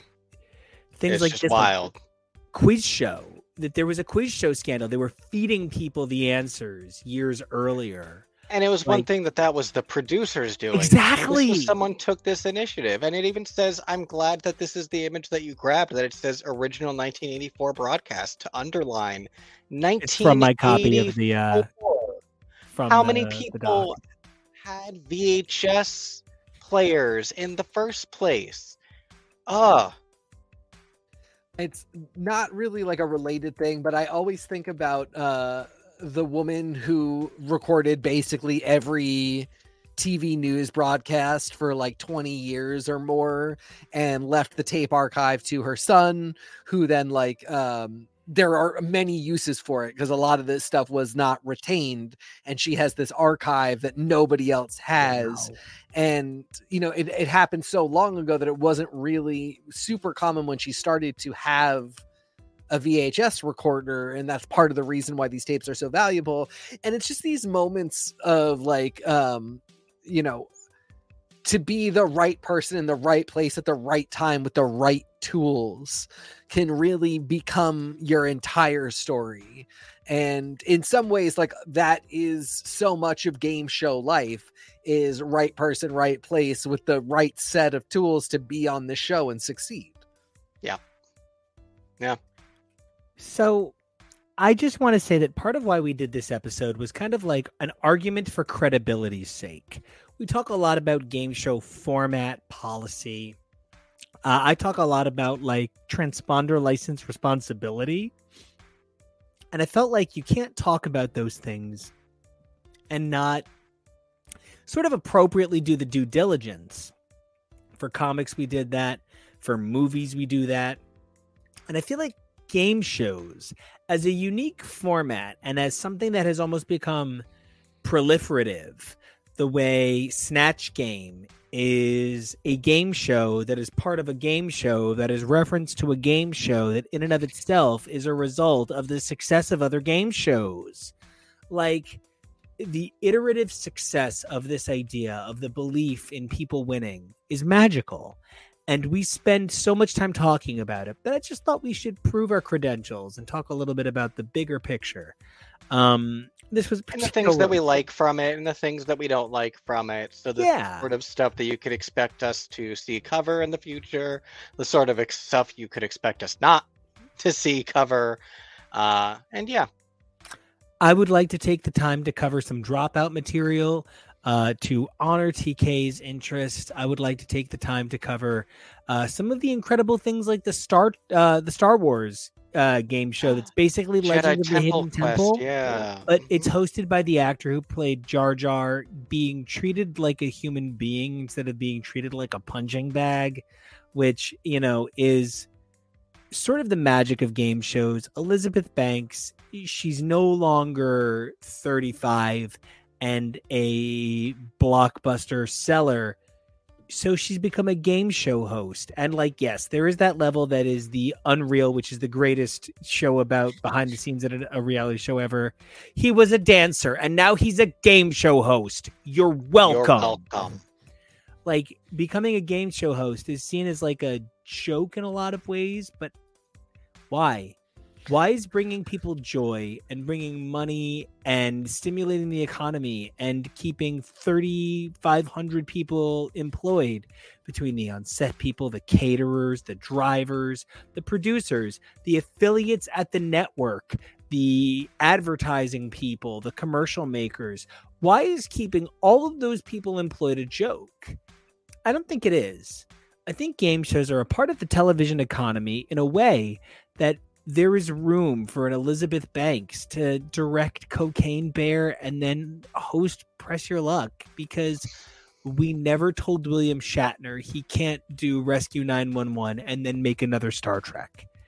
And while I personally think we should tell William Shatner he can't do shit all anymore, I don't think we should be in the business of telling brilliant women like Elizabeth Banks what they can do, period.